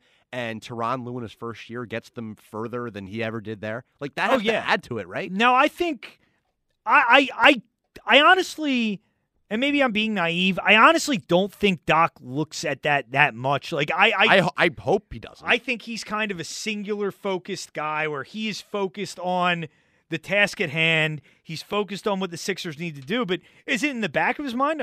It's got to be. I mean, it's got to be a little bit. I just coached without their best player, made it further, and we're now trying to get there with my new team that's more talented without him. And it could be another collapse. And if you look back at Doc's resume, it's bad. Since winning that championship in 2008, it is just littered with blown series leads, blown leads in big games. Obviously, we all remember the one last year in the bubble where the Clippers lose a 3-1 lead to Denver, and in that series lost, I think, an 18-point lead and a 20-point lead and had nothing left at the end of Game 7. It's gotta be in the back of his mind. I don't think he's actively thinking about that during the game or anything, but I think it's certainly something that's in the back of his mind. I've been clinging to this similarities between Doc Rivers and Joe Girardi take for a little bit now. Not from the playoff blown leads perspective, but from they both won like 12 years ago, have a name, and really have been disappointing since, and no one wants to admit it. Mm-hmm. Yeah, I think that's fair. And I think there's also, and it deserves to get called out too. And I was somebody who didn't think Brett Brown did a great job, certainly last year, and deserved to be fired. And I thought Brett Brown really, where he deserved to be held accountable, was his role in the roster construction. Like, I had a much bigger issue with Brett in terms of like the 2020 offseason where Elton Brand was the GM, but I think Brett had a lot to do with like bringing in Horford and letting Jimmy go. And that's where I think Brett Brown deserved more blame than anything. But hey, this is the kind of series where if Brett Brown's coaching this series, we are destroying Brett Brown as really the only reason the Sixers are losing. And that's not Doc Rivers doesn't get the same thing with Girardi. People have been critical of Doc, but not to the same extent that it would have been if it was Brett Brown. Yeah, there's no way. And to be look, I'm not sitting here. This isn't the defend Brett Brown hour, but there was a lot of organizational malpractice between the stuff that went on with Colangelo and then forcing Brett Brown into that role, and then Elton Brand basically admitting that he was in over his head with that job. Like, who's to say?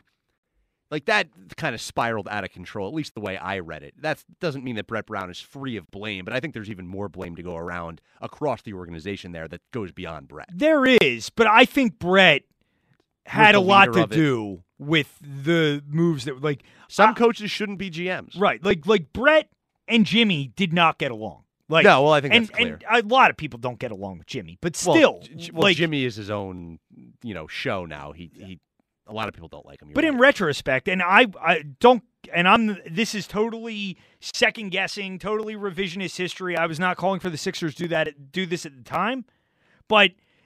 And it's the Jimmy thing is so weird because we still don't really know what happened. Like, there's still not a lot of clarity, even in terms of what was offered. Like, did the Sixers offer him the Supermax? Did they not offer him the Supermax? A lot of people said they did. Woj said they didn't.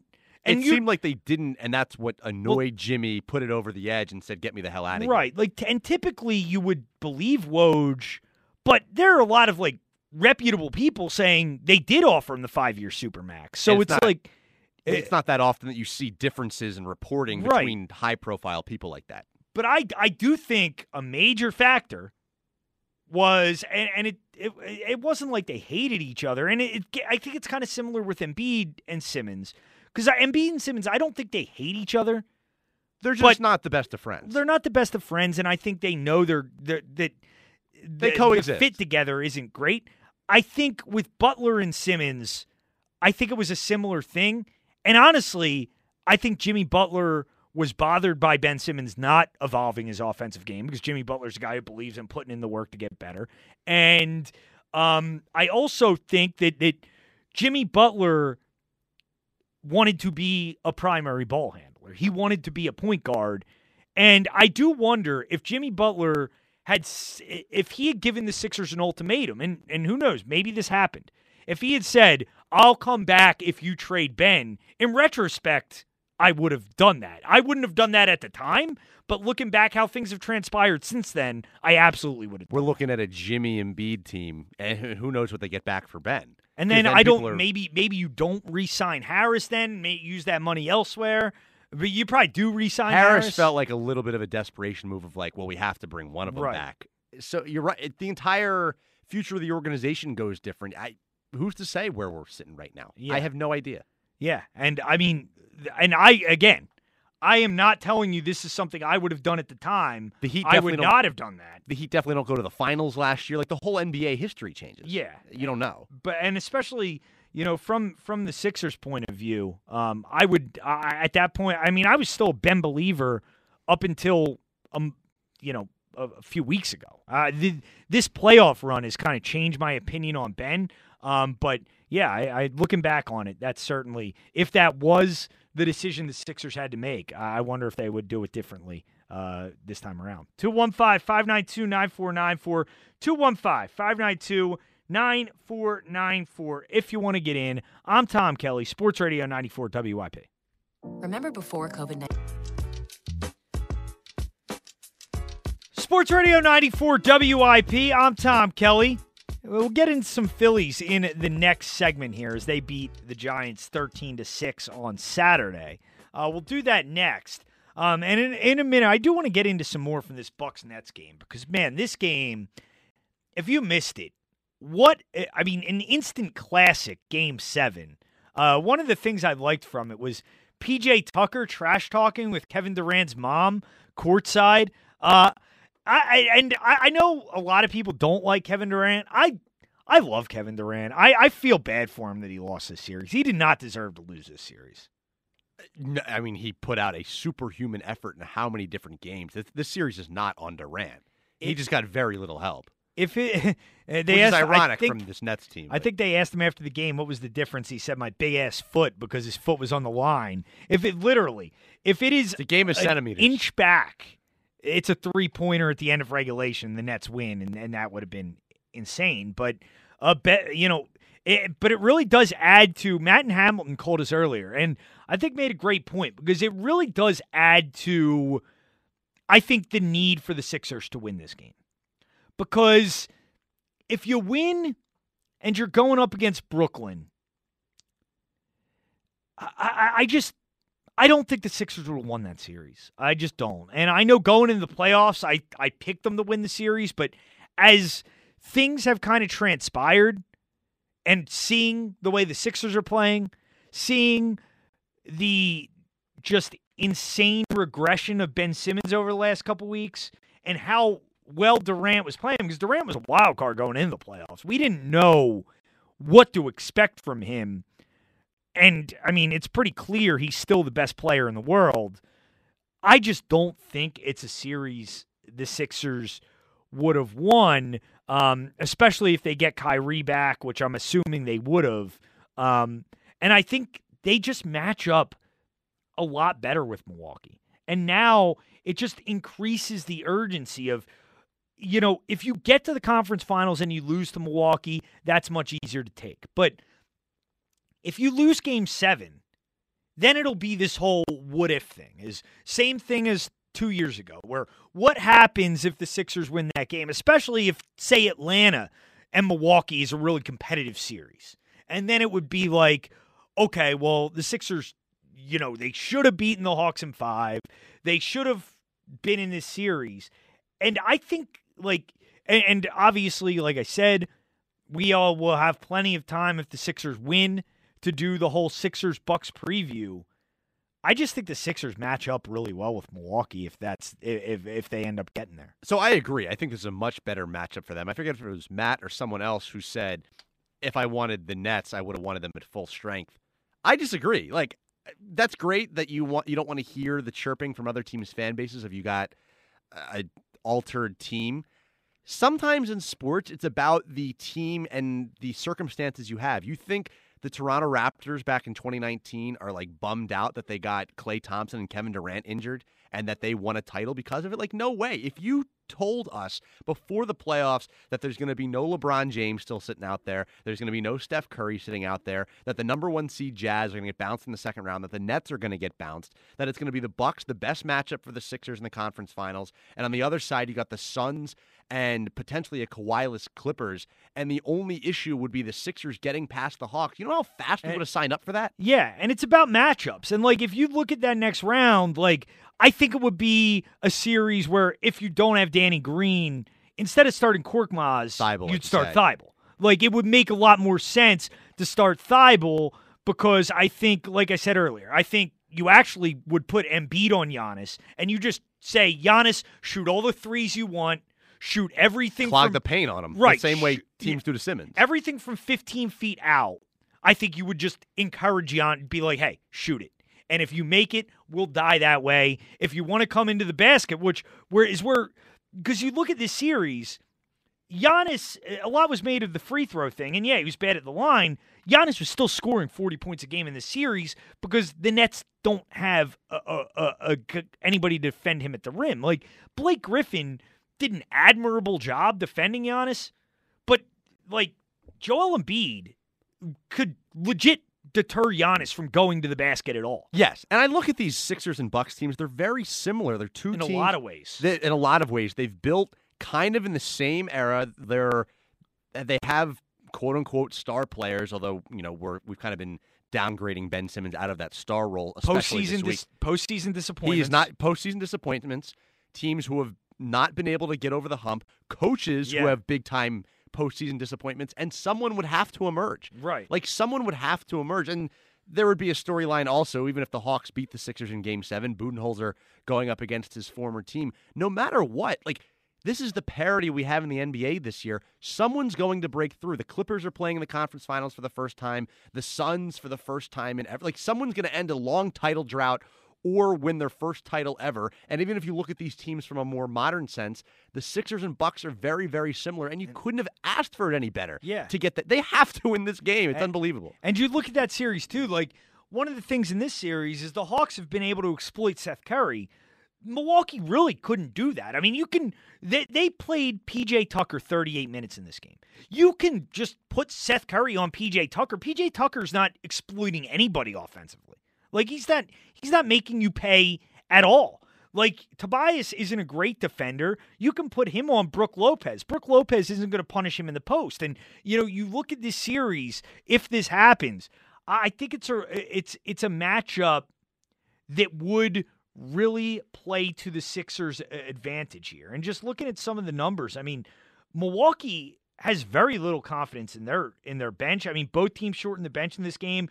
DiVincenzo was actually a big loss for them. They played Connaughton off the bench 23 minutes. Bryn Forbes played 5 minutes. And then, Giannis's brother played a minute at some point, I guess. And they didn't play anybody else on their bench. I guess, a guy like Portis you'd probably see over the course of a series. But I in some ways, the Sixers may actually be deeper than Milwaukee, which it doesn't seem like the Sixers are deeper than anybody. But man, it would be a really interesting series. By the way, Shamet went 6 minutes in this game. The only stat he recorded was a rebound. Okay. So they didn't use him essentially at all. I mean, their starters, Green played 12 minutes off the bench.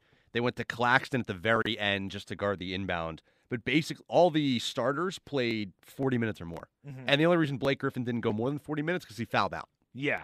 So you look at what the Sixers do in this game, and we talked a little bit about the rotation earlier, but I want to talk about it again here. Like, you, I think, need to be very cognizant of playing the bench. And just comparing, it's interesting looking at the comparison from this Game 7, where Brooklyn and Milwaukee both pretty much said, we're going to play our starters, and we're not going to go to the bench. And like you said, Jeff Green plays 13 minutes, Shamet plays 7, and for Milwaukee, Connaughton played 23, and really barely anybody else on their bench played at all. The Sixers played 5 guys. They played 10 players on Friday night. 2 of their bench players, and Maxey and George Hill, played over 20 minutes. Thibault played 11. Howard played 10. Milton played 4. I would say in this game, I mean, Embiid in that last game played 38. I think you need Embiid playing 42, 43 minutes. I think that's what you're looking for from him. Simmons played 25 because he's in foul trouble. Who knows how many minutes he's going to play? It's going to be determined on the free throws, and if they start hacking him, you're going to have to get him out, which is ridiculous, but it's what you're looking at. Tobias Harris has got to be over 40 minutes in this game. Seth Curry played 39 the other night. I think he should be over 40 minutes in this game. And then you got to mix and match, but you got to be very careful with your bench players. And Doc Rivers has to, and he keeps saying he will, but he doesn't really learn. He needs to be better about not going to these bench players for extended periods of time. It's just not going to work. And as we talked about earlier, I would not play Dwight Howard at all in this game. I would already say, Dwight's on ice. Ben can be the backup 5, and maybe that's a better role for Ben. I don't know. He's obviously struggling to get into any kind of rhythm in this series. I kind of think it's a lost cause for him in this series, but maybe in that role he could be more effective. But you got to be careful with how you utilize these bench guys in this game, for sure. And it's going to be interesting to see how Doc rolls them out there. Absolutely. And I don't care if they're up 50 points. I don't think anyone wants to see the bench lineup there for more than a few minutes at a time, because they haven't gone to the all-bench lineup since Game 1, which really cost them Game 1. But even that lineup with Tobias and the bench doesn't usually work out too. Now, the games where it has worked out, they've played really well. And what was it, Game 3 or Game 4, where they had no bench points at the half, and then the bench ends up going off in the second half? It can be streaky. I get it. But you can't go to it for an extended period of times. I'm with you on the Dwight thing. He stinks. I would even cut George Hill's minute.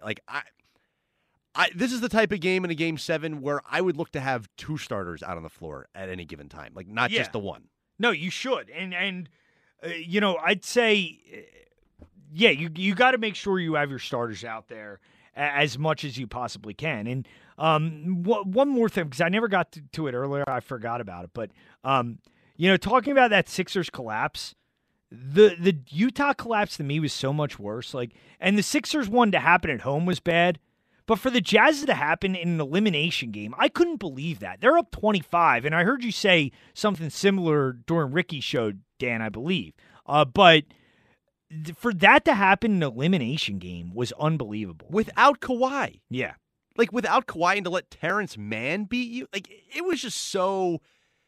Apparently, the Jazz wanted to one-up the Sixers in terms of the worst collapse of the week. We were all sitting here the next day saying how this is one of the worst losses in recent history. It wasn't technically, not technically, it wasn't an elimination game. How this felt worse than the Kawhi shot because of the expectations. I thought it did, and here they are playing in a Game 7. Meanwhile, the Jazz end their season on that note. And you look at guys who could potentially want out this offseason, I could see Donovan Mitchell being that guy. Usually all it these happens. Stars are a ticking time bomb before they get sick of their organizations. Right. And, I said it the other night. The Sixers better figure out what they're going to do this offseason or it could be Embiid. Like, as much as Embiid, loves Philadelphia, loves the fans, and I don't doubt that, he wants to win. And if the Sixers aren't putting him in the best position to win, he will demand a trade. Well, it will happen. If Embiid gives that ultimatum that we think Jimmy Butler might have, I don't think the Sixers should have any trouble deciding that one. No, and they will. And obviously, that will be a conversation for another day. Hopefully, that day is not tomorrow. Hopefully, we are not looking to the offseason tomorrow. Hopefully, we are celebrating a Sixers Game 7 victory and looking ahead to an Eastern Conference Final Series with the Bucks that would start Wednesday night. But coming up next, I did want to talk a little Phillies as they take Game 2 of their set with the Giants. Game 3 later on today. Talk a little Phils next. I'm Tom Kelly, Sports Radio 94 WIP. Hi, it's Pete from Chickies and Pete's. Baseball, plus basketball, and hockey. The playoffs.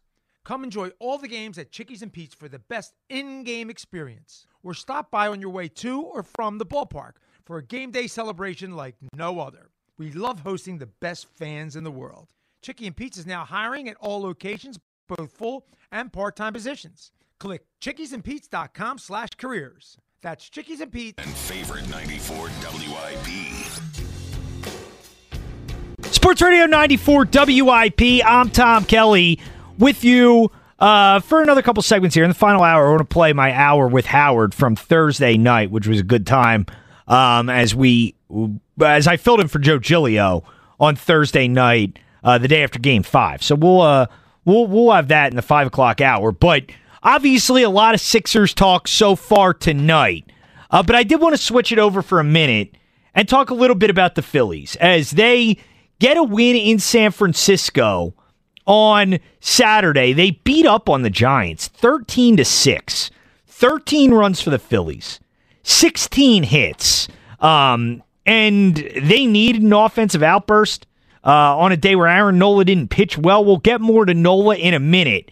But obviously, a big win for the Phillies as they get the first one in San Francisco. And hey, I mean, a chance now for them, if they can get a win on Sunday, to come back from this West Coast trip 500. And, I think it's a pretty big game in terms of going out there against two good teams, the Dodgers and the Giants, obviously, two of the better teams in baseball this year.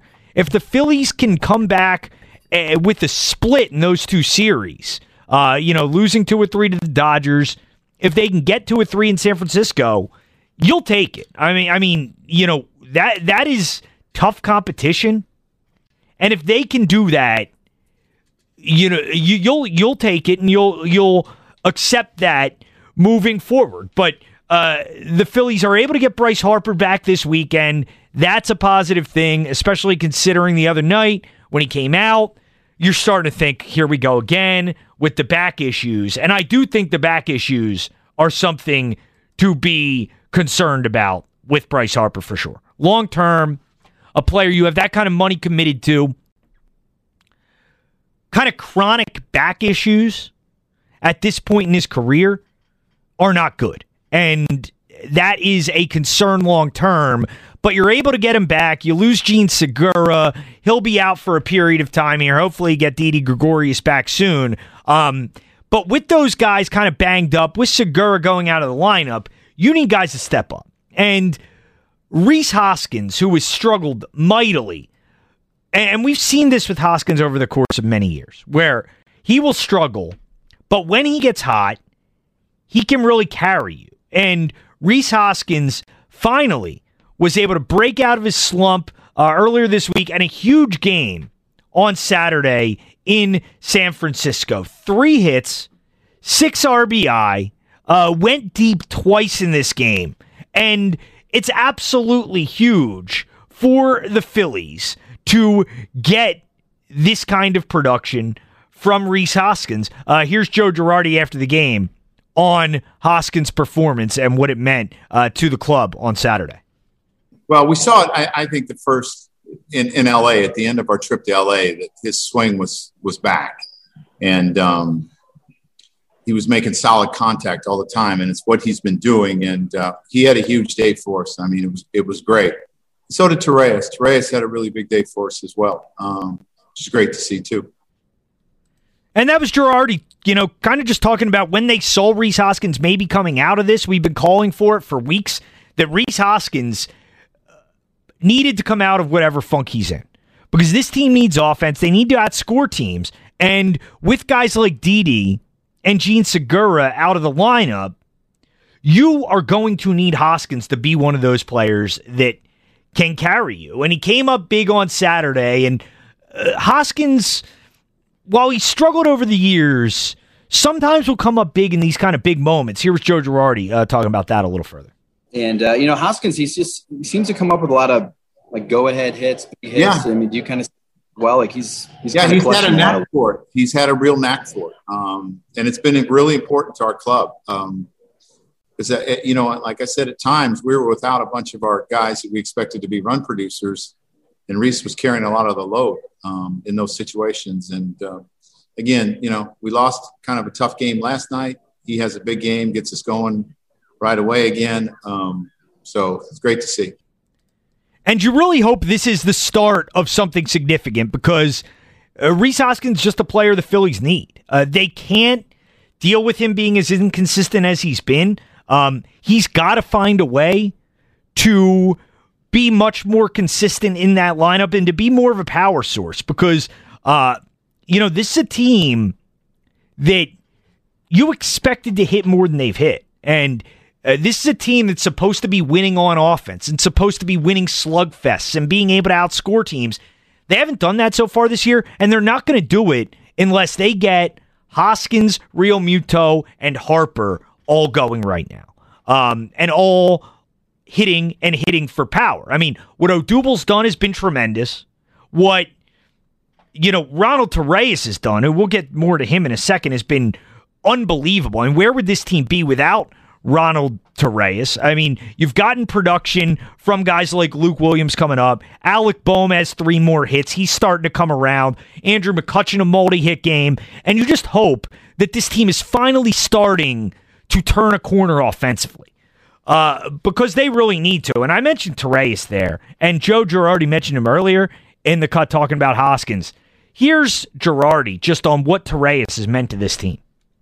Yeah, man, I was talking with our Sam and our coaching staff about, how a lot of our young players have done, but Torreyes has been great as well. I mean, he's just done a really nice job of producing and solidifying shortstop. And Maton did it before that. So we've been really pleased with Toe, and that's why we've played him there so much, because he does so many things right. He just, people say, why do you love Torreyes? He's a ball player. I mean, that's what he is. If you go back, when he was a little boy, his dad was playing winter ball, and he was going with him all the time, watching and bat boy and doing those type of things. So he really understands the game, and I trust him, wherever I put him. I don't ever worry about him being prepared. Wherever I put him, I could put him at, third, short, second, first, left, center, right. And I know he's prepared. And that's a luxury for our manager. And I don't know where we'd be without him. He plays a good shortstop, and he'll get hits for you here and there. But are you ever surprised when he kind of pops one like that, like he did in the 6th inning? Yeah, I've seen every one of his home runs. So every once in a while, he gets into one, and he hit the ball extremely well today. I think he had 3 RBIs, some big hits for us. But I mean, you don't expect him to hit a lot of home runs, but he's got 2. And hey, you'll take homers wherever you can get them, especially when you're a team that's kind of struggled to hit them this year. And Torreyes has just been huge. As Joe Girardi said, he's not a guy you're going to expect to hit a lot of homers, but to be hitting 278, to be getting on base consistently, like, the numbers aren't overwhelming, but for an 8-hole hitter, a guy who's supposed to be a utility guy, he's been so important to this team. And without Didi, without Jean Segura, he's obviously going to keep playing a lot more. It's such a luxury to have a guy like Luke Williams, who you can move all over the diamond, gives Girardi so many options, late in games to mix and match with different players, not have to worry about losing a ton on defense, because Luke Williams can play every position in the lineup. And it's been encouraging to see this team stay above water here. Now, I am not as optimistic long-term as a lot of people are that they can really get on a run, can go to the playoffs, because, I don't think they're deep enough. I don't know if the lineup, I need to see this lineup do it consistently. And the next 6 weeks are going to be critical to see how aggressive Dave Dombrowski and Sam Fuld can be at the deadline. Like, as of now, I would not be ultra aggressive going out and adding to this team because I don't think the team's good enough. But that could change in a matter of 6 weeks. If they can go on a run, if they can get within a couple games of the division, and they can establish more consistency in that lineup until Didi and Gene Segura get back, and then he could really be rolling again, that would be big. But one of the guys you're going to need to do that is Aaron Nola. And Zach Wheeler, we talked about, Zach Wheeler is just lights out. Zach Wheeler has been tremendous. I mean, I had Jack Fritz on the other night, and Jack was saying he thinks Wheeler's the best Phillies pitcher in the last 20 years. Now, that obviously depends on how you view it. Like, as far as most dominant, it's obviously Roy Halladay. But, like, if you're taking longevity into account or accomplishment into account, then you're obviously going to put Cole Hamels over him. You're going to put Cliff Lee over him. But as far as just a singular season, I mean, I think he's got a point. What Wheeler has been this year has been tremendous. And while we were dependent on the lineup, we were also dependent on this 1-2 punch in the rotation. And this is where I am really concerned moving forward, because that 1-2 punch was dependent on Zach Wheeler and Aaron Nola carrying this team. And Aaron Nola has been a massive disappointment this year. An ERA now over 4. In this game on Saturday, goes 2 1/3, gives up 6 runs on 6 hits, gives up 2 home runs. And this has always been the problem with Nola that I think a lot of us have chosen to ignore, is he's never had like elite stuff. He's not a guy that's going to blow you away with his power. He's not a guy who is going to have this nasty kind of movement where he's unhittable at times. He needs to be precise. And when he's not, he's going to get hit around. And here was Joe Girardi on the struggles that Nola had on Saturday.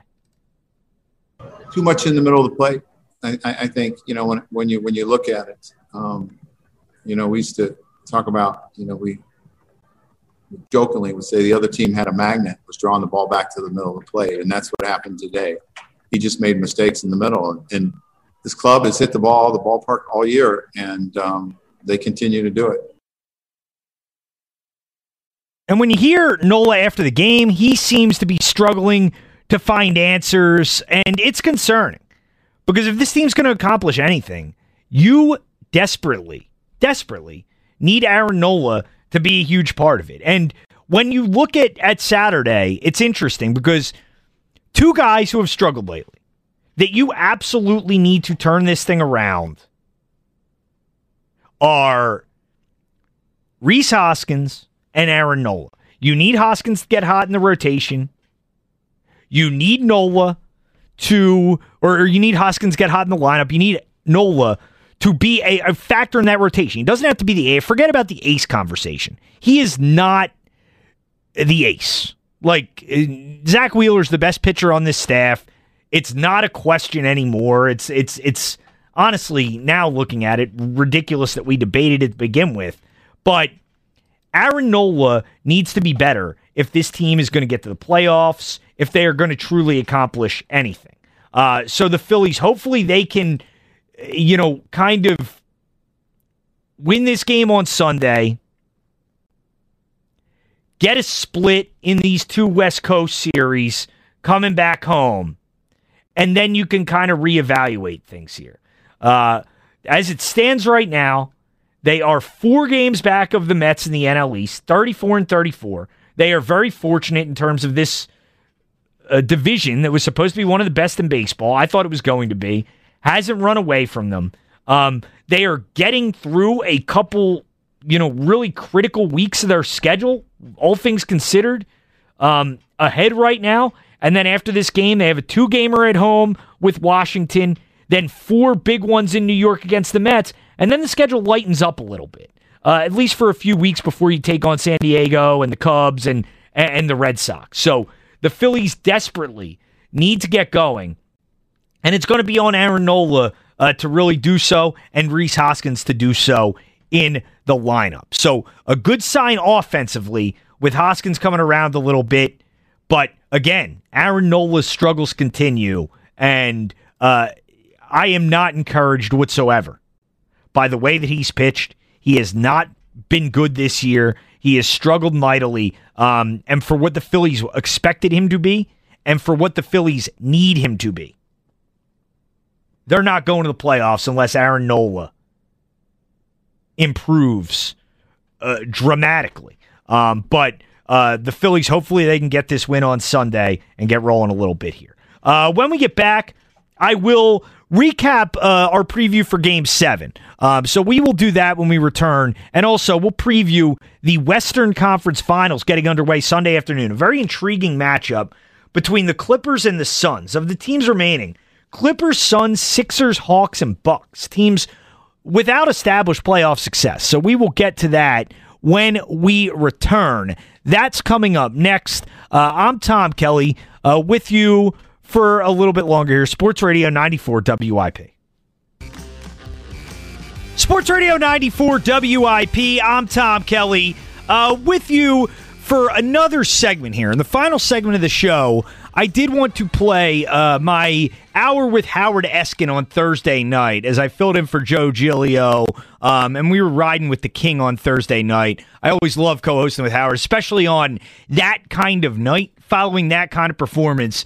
It was a really fun hour, so I want to replay that for you in the 5 o'clock hour this morning. But as we kind of wrap up the show here tonight, we've obviously been talking about Game 7 all night long. And, I wanted to preview it one last time here, for everybody just joining, everybody who didn't get to listen earlier on in the show, because this is a monumental moment for this organization. When you look at what this means, I think it is probably the biggest game for the Sixers in the last 20 years. The only one that really comes anywhere close is the Kawhi shot, the 2012 Game 7 against the Boston Celtics. In the grand scheme of things, that didn't really matter a whole lot. Like, if the Sixers win that series, it would have been fun. They would have been in the conference finals. But let's face it, they had no chance in hell of beating that Miami Heat team that went on to win the title. None. I mean, they would have gotten rolled in that series. They were very fortunate to have even gotten to a Game 7 against Boston. It was not going to happen.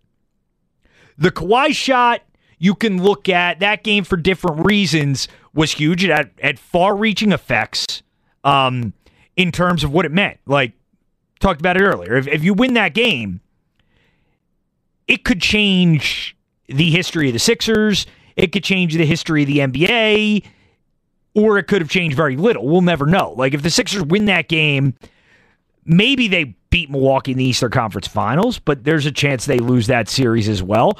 Maybe they go to the NBA Finals, Golden State's beat up, maybe you win that series, then who knows what happens with Jimmy. I mean, if the Sixers had won a title, I can't imagine Jimmy Butler would have bolted for Miami, but who knows? Maybe then you keep Jimmy. Maybe then things go a lot differently. But, that could have been a moment that would have altered things moving forward.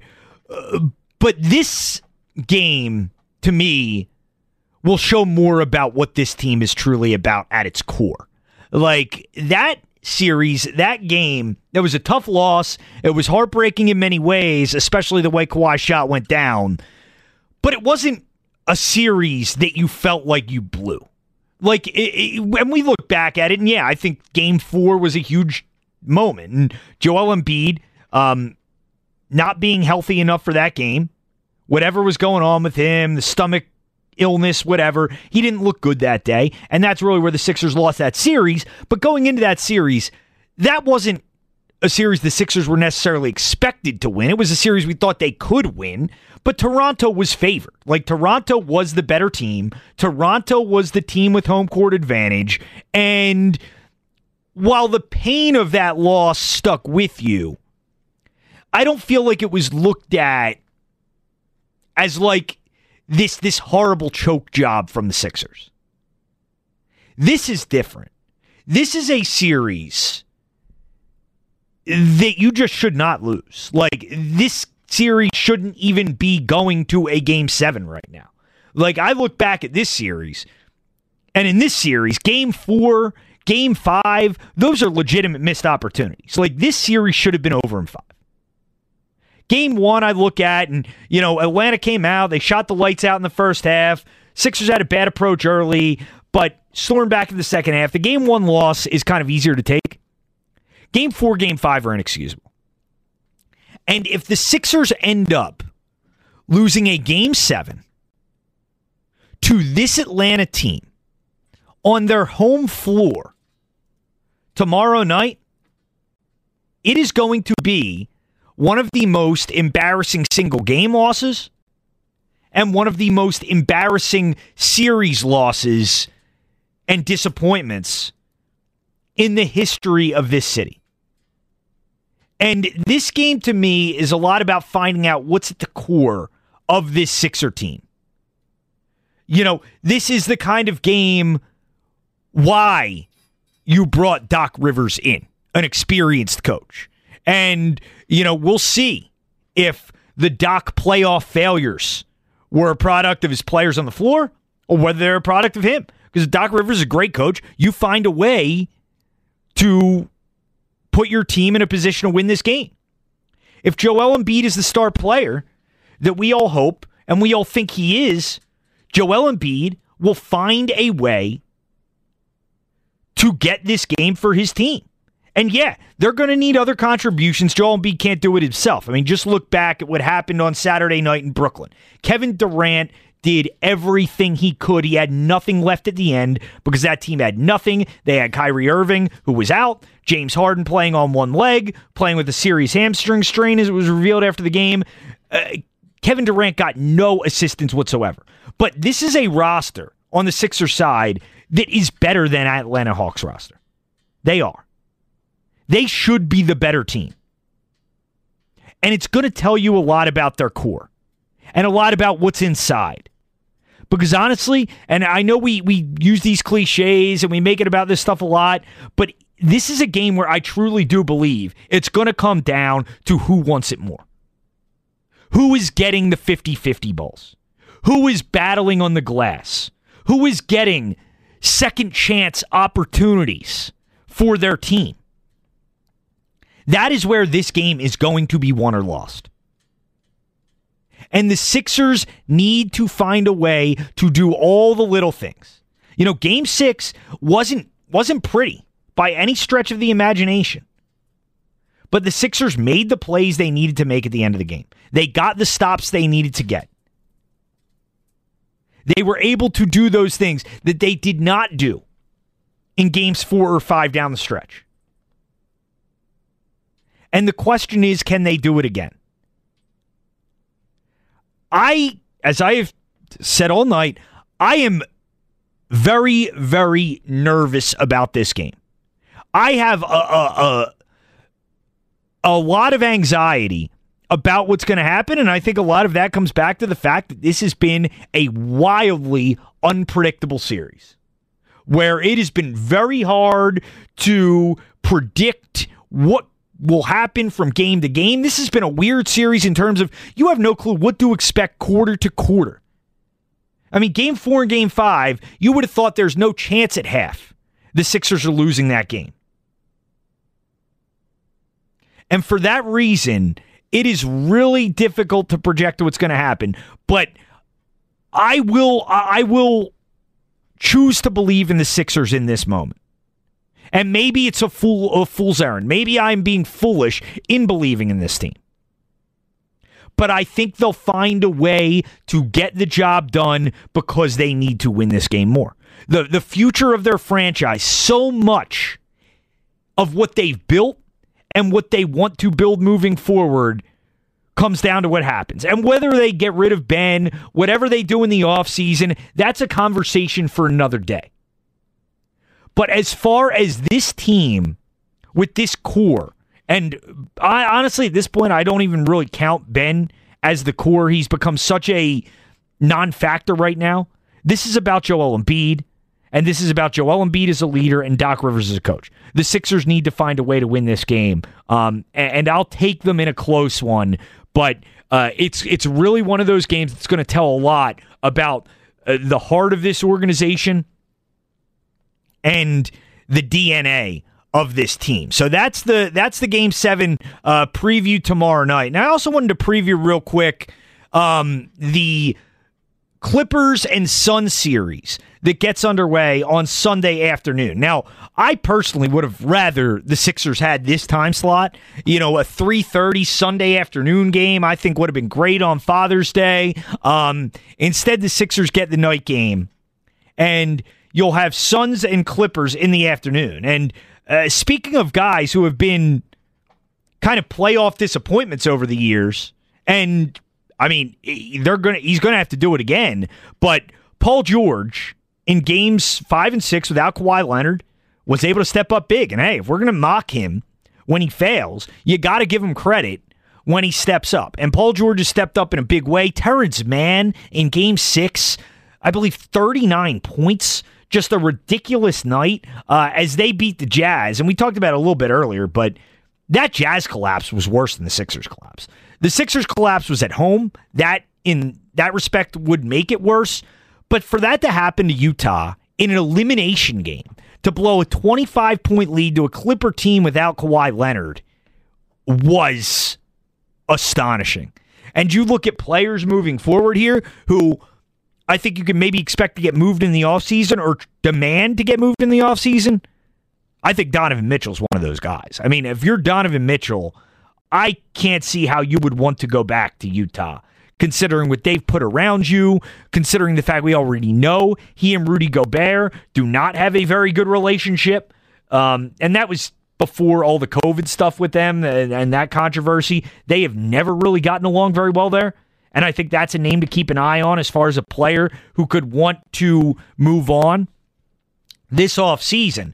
But an impressive win for the Clippers. And they will now take on the Suns in Game 1. Now, injury issues on both teams. Obviously nothing new in this postseason run. But Kawhi remains out indefinitely with this ACL injury. We don't know if he's going to be back at any point. They're not saying it's a tear, so I presume he could return.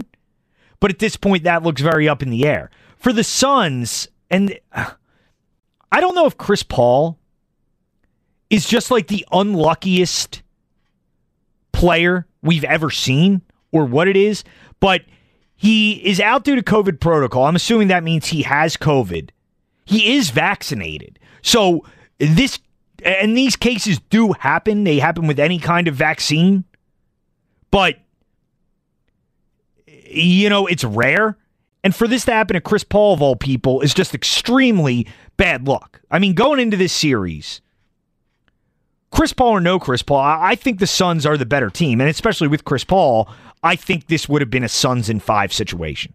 Now, I'm assuming that he's not going to miss too much time here. Obviously, we don't know at this point when he got it, how long it's going to take for it to get out of his system.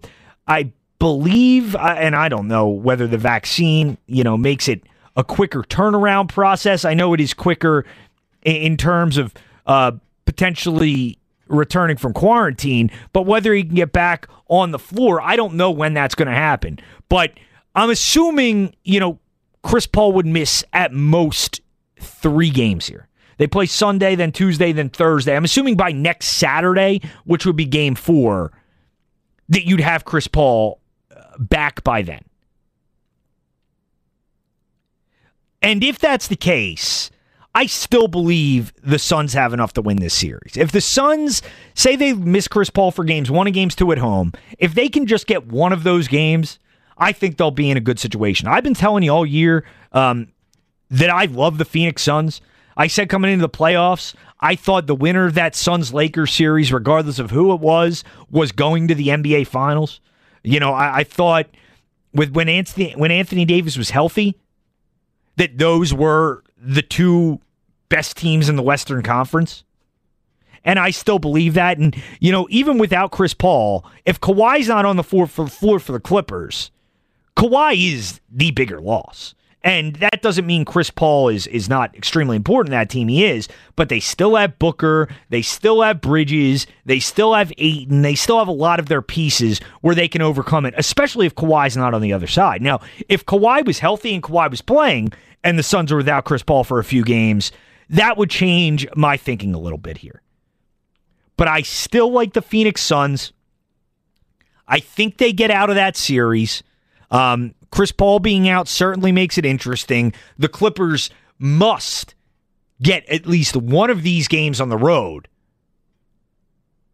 But I still think the Suns get it done here. I honestly find what the Clippers have done to be pretty admirable. And, hey, you look at what they have done and what the Sixers have done. If the Sixers lose this series and the Clippers end up, you know, even if they lose the Western Conference Finals, just getting to the Western Conference Finals without Kawhi in the manner they did, I mean, it would be a massive indictment on Doc Rivers.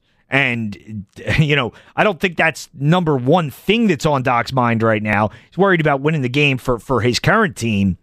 But Doc's going to take a ton of heat if the Sixers lose with what the Clippers have done. And it's going to be viewed, fair or unfair, that Doc was the problem in Los Angeles. So we'll see what happens. But I still like the Suns in that series. I think they got too much. I don't really know who the Clippers stoppers are in this series. Like, Patrick Beverley gives you energy. He gives you intensity. But is he going to shut down Devin Booker? I don't see that happening. Like, inside, DeAndre Ayton, for a number 1 overall pick, you know, you probably would have hoped for more, but DeAndre Ayton's a really good player, and he really cares, and he really tries, and he's really important to that team. And I think Phoenix just has too much. When you have guys like Bridges and Crowder, these are important players to have in a playoff series. And right now, I mean, I think the Suns are the favorite to not only win the West, I think they're the favorite to win the title. And that's the team that I would certainly bet on right now if I need to, in terms of winning an NBA championship. But it should be an interesting series. I'll take the Suns in 6 with this Chris Paul situation. But that is the afternoon game tomorrow. It should be a nice little appetizer for Sixers-Hawks Game 7 tomorrow night. But coming up next, I'll let you hear my hour riding with the King, Howard Eskin, from Thursday night. That's coming up. I'm Tom Kelly, Sports Radio 94 WIP.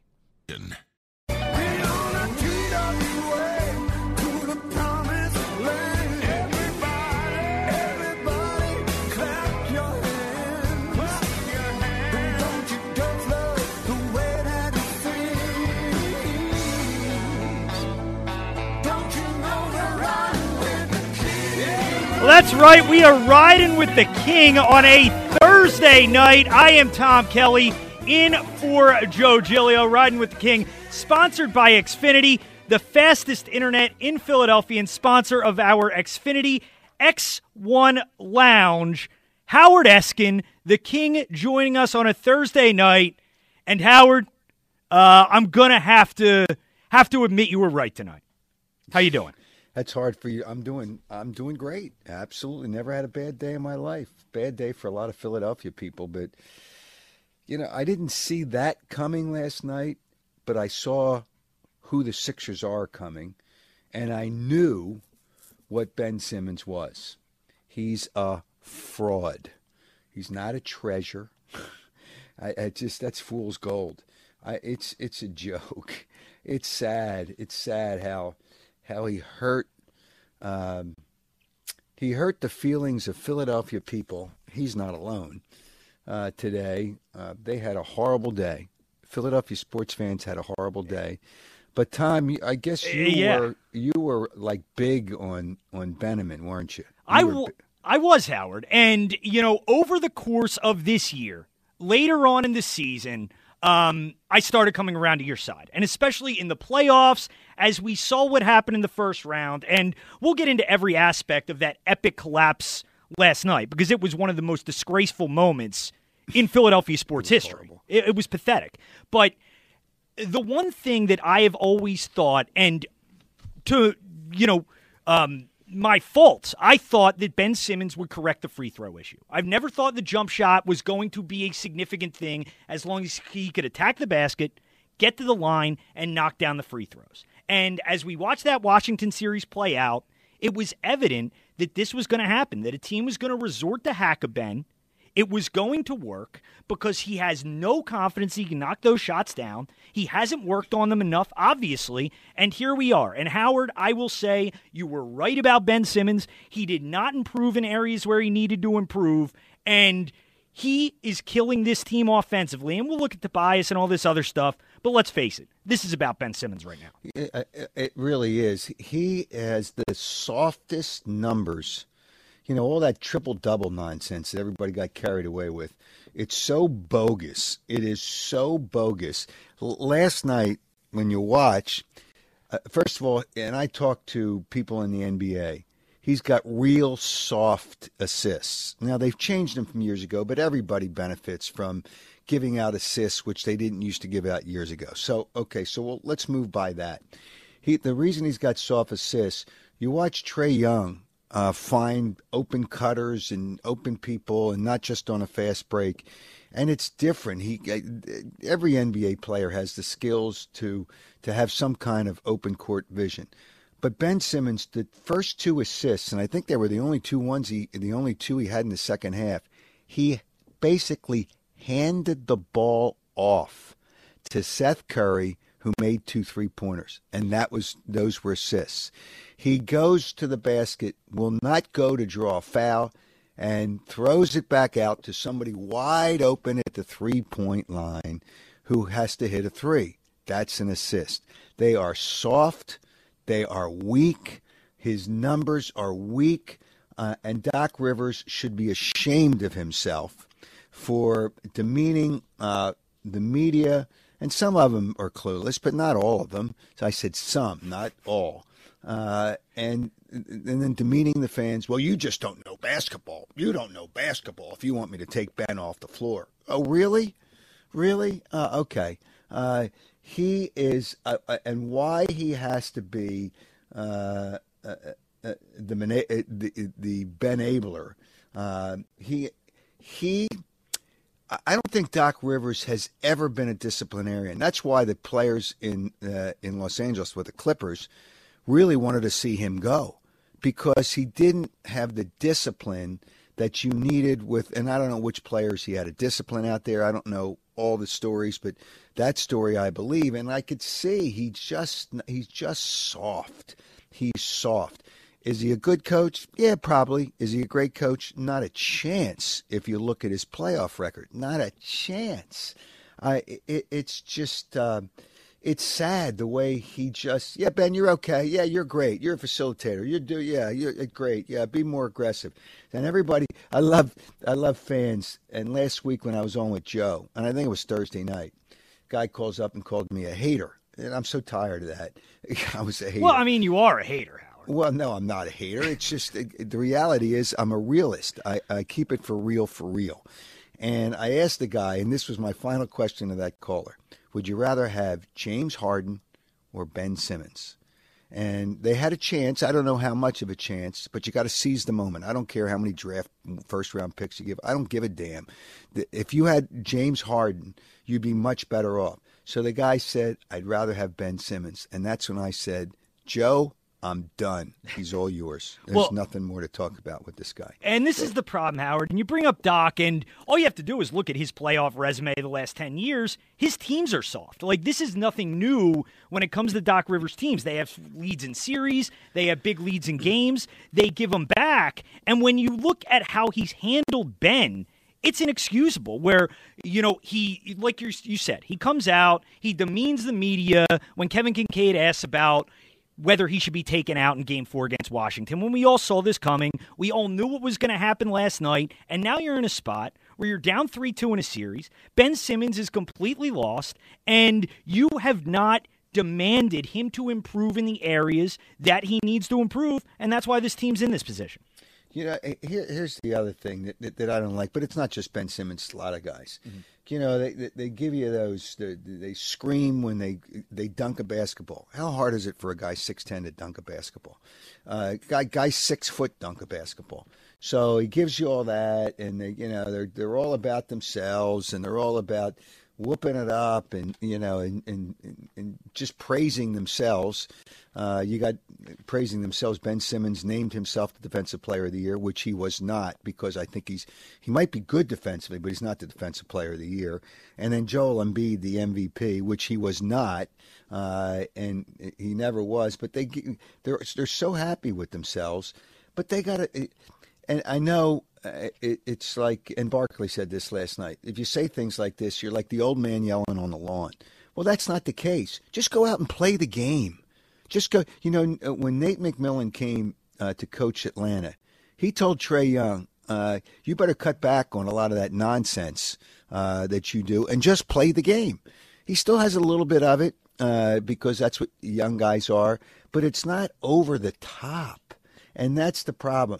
If I were Doc Rivers, I would tell every player on that team, no social media until the season's over. I know the union would complain. None. I want you to concentrate on basketball. I'm tired of seeing Ben Simmons show off his a new car every 3 weeks. I got $30 million and you don't. I can get a new car every 3 weeks. You don't like the smoke emojis coming out of the smoke coming out of the nose, Howard? Come on. I don't like anything. They're too worried about that nonsense. How about worried about holding a 25-point lead? How about the Sixers are playing, and Atlanta's not a bad team, but they're playing the worst team left in the NBA playoffs, and they're trailing in the series. It's mind-boggling that happens. Now, I still think they're going to win on Friday night. I know it's a home game for Atlanta. I know all that. Just something about the Sixers just don't have. I'm going to show them the yellow brick road so they can find the wizard to get a heart.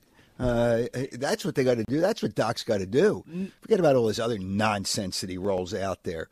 And it's just, I'm not Doc's a nice guy, Doc. Mark started to call him Glenn. And you know what? There is only one Doc in Philadelphia, and that's Julius Erving, in the reality of the thing.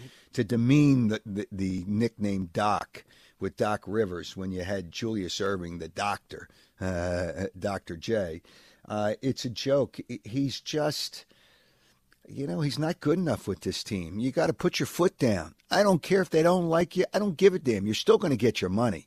But maybe you'll get some respect out of these guys. And there's players on the team there's always players that want to see discipline. But there's the superstars. And actually, let me rephrase that.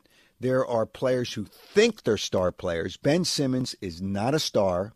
He wasn't on the top 3 teams in the All-NBA team. Finally, the voters have caught up with all that nonsense. Let me just break down all the things that he wasn't. He's not an all-star. He was not the Rookie of the Year. It was Donovan Mitchell. And all this hype and all this nonsense to build his ego up to think that he's the greatest thing since sliced bread.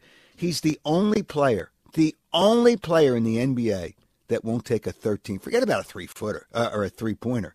He's the only player that won't take a 13-foot jump shot. It's the most embarrassing thing I've ever seen for an NBA player. It is a total joke. No doubt about it. And if you want to get in, 215-592-9494, 215-592-9494. But you talk about that, Howard, and, it makes it so much more difficult for Joel Embiid. And I know people aren't happy with the way Embiid played in the second half, and he didn't play great in the fourth quarter. I get it. But this is not about Joel Embiid. Like, Joel Embiid is a big part of the reason you had a 20-plus point lead. They had 2 guys score in the entire second half. You cannot survive like that. It's on Ben Simmons first and foremost. It's on, you talk about Simmons saying how great he is, Embiid saying how great he is. How about Tobias Harris, who's saying all year, why am I not an all-star? Well, that's why you're not an all-star. Because he you was come out never of a an all-star. playoff game. I'll tell you this. I think Sabonis, and nobody even recognizes a guy from Indiana because they're so irrelevant, buried in the middle of the country. He averaged a triple-double into the All-Star game with a 20-point average. And that guy is a player. But Trae Young, who would you rather have on your All-Star team? Trae Young or Tobias Harris? Trae Young. I mean, it's a joke. It is a joke. These guys whining about because they're here and the coach will tell them how great they are. Tobias Harris is a nice player. He's not a star. He's just a good player. I'll give him that. He's a good player. He looked a star. He looked terrified last night. He looked absolutely terrified in the fourth quarter. 4 points the entire game, wouldn't take any shots, and just pathetic. 215-592-9494. Tommy, are you pissed, Tom? Howard, I am infuriated with this team. And you know, we've argued about Ben Simmons for years. How long did I defend Ben Simmons for? And now I look like a nitwit. I look like a dope. You were right. Well, you are a nitwit, and you are a dope. Right. But now it becomes more evident that you're a nitwit and a dope. Exactly. 215-592-9494. Let's get it started on the phones. Charlie in Jersey. What's up, Charlie? Hey, guys. How are you? Good. Love the show. So I'm careful before I call into the show because I'll be honest, I don't follow the NBA that much. So I've actually never called in to talk about the Sixers. I'm a huge Phillies fan, talk about baseball all the time. Could talk to anyone about baseball, know a lot about the sport. But I like to watch the NBA playoffs.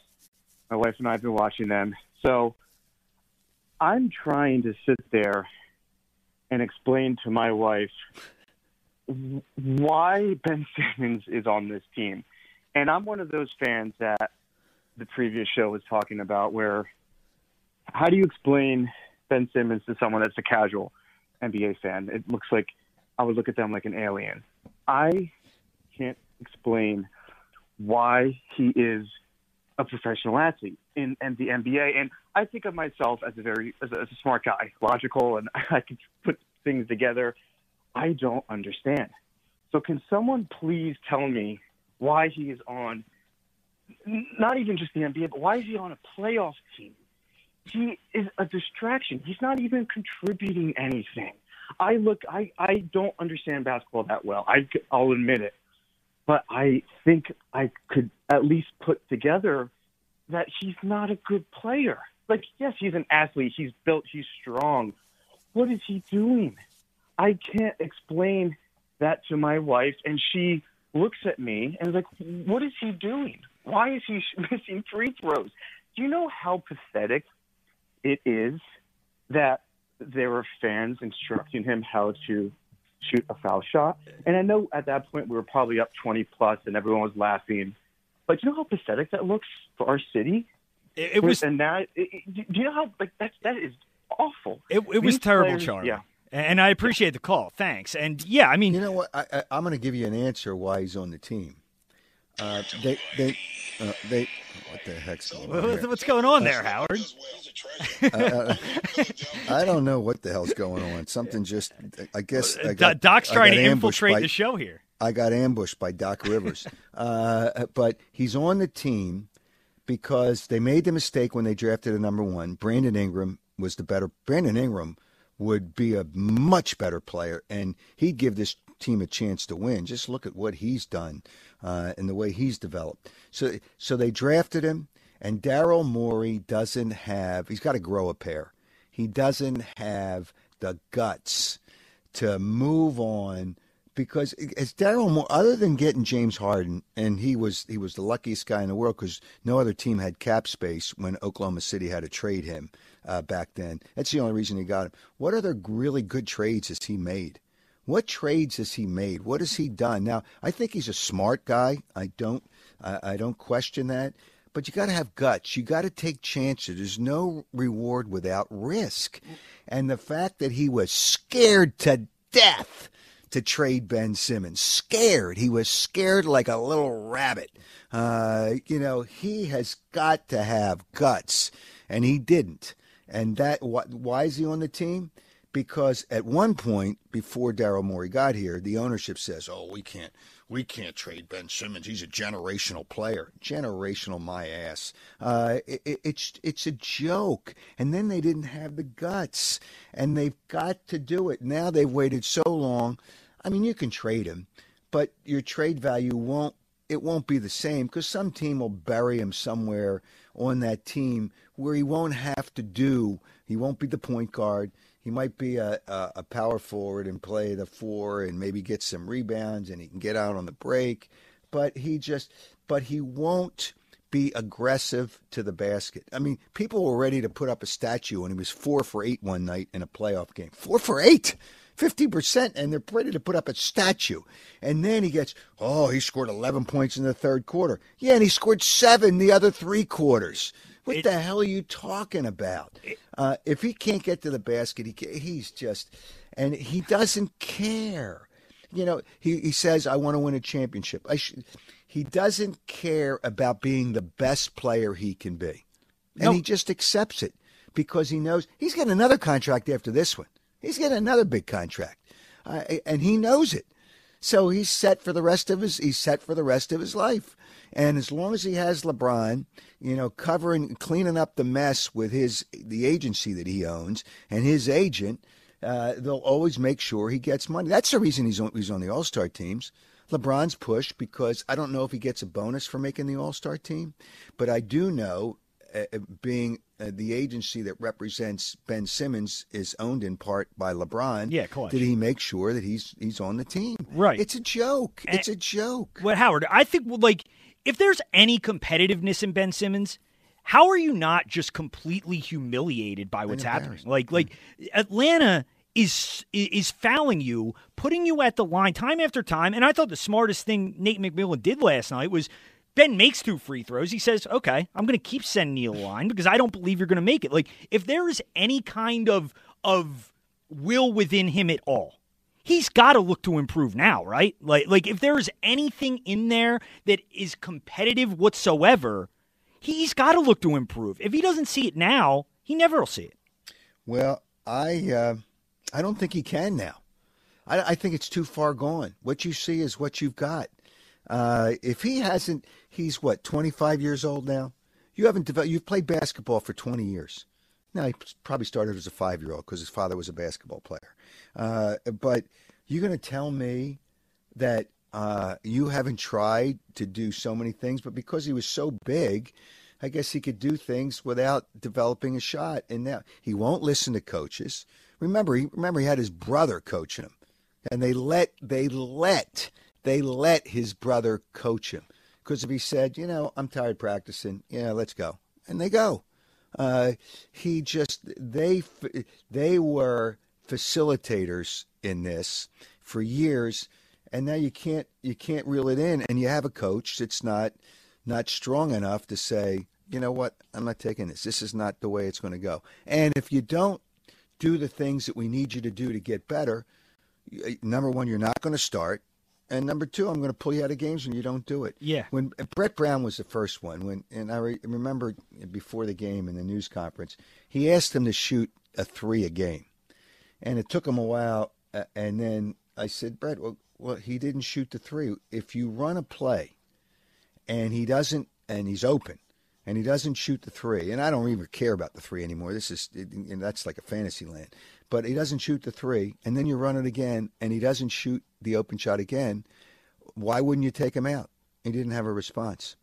Yeah, and it all goes back. I mean, you remember that preseason game last year where he shoots a 3 and the crowd, kind of patronizes him with applause. And the fact that he's never looked to improve it's just so frustrating, Howard. And it's frustrating for me because I did believe in him. I believed that he would understand that to reach his full potential, he had to improve on the offensive end. And the fact that he hasn't should be offensive to everybody in this city who supported him. Well, the thing that I wonder, and you have admitted you're wrong. Took you too long, but painful. It always pains me to admit you're right, Howard. Not that I'm wrong. I'm wrong plenty. I don't like admitting when you're right. Well, yeah, I know. It people can't stand that, and I'm right quite a bit of the time. I would say well over 90%. But that I don't know about that. That's another issue. They brought up a case with Jim Fregosi, and they said, "Well, Nick Leva, I was mad because Nick Leva was a friend." No, Right.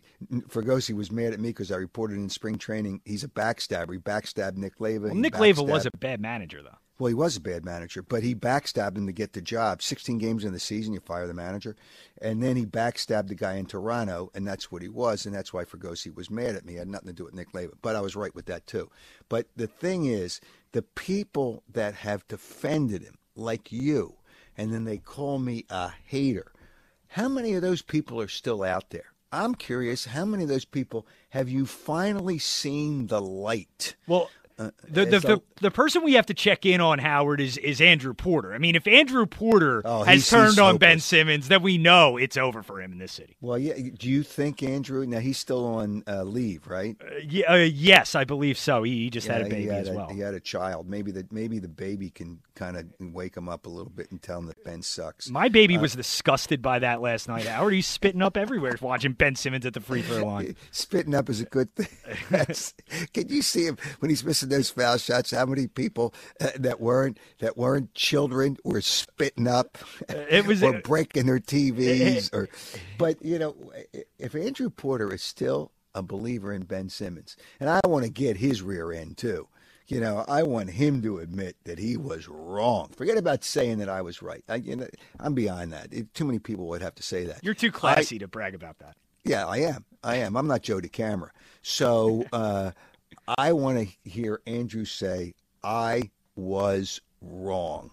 That's it. Well, I'll text Andrew and see if he's finally turned on Ben. 215-592-9494. George, Chris, Terry, all you guys on hold. We'll get to you when we return. But we are riding with the King on an eventful Thursday night. I'm Tom Kelly, in for Joe Giglio, alongside Howard Eskin, right here, Sports Radio 94 WIP. Monitor your home Wi-Fi with Xfinity XFi. See who's on your networks at curfews and more. For Phillies baseball, Sports Radio 94 WIP. Sports Radio 94 WIP. I'm Tom Kelly, in for Joe Giglio.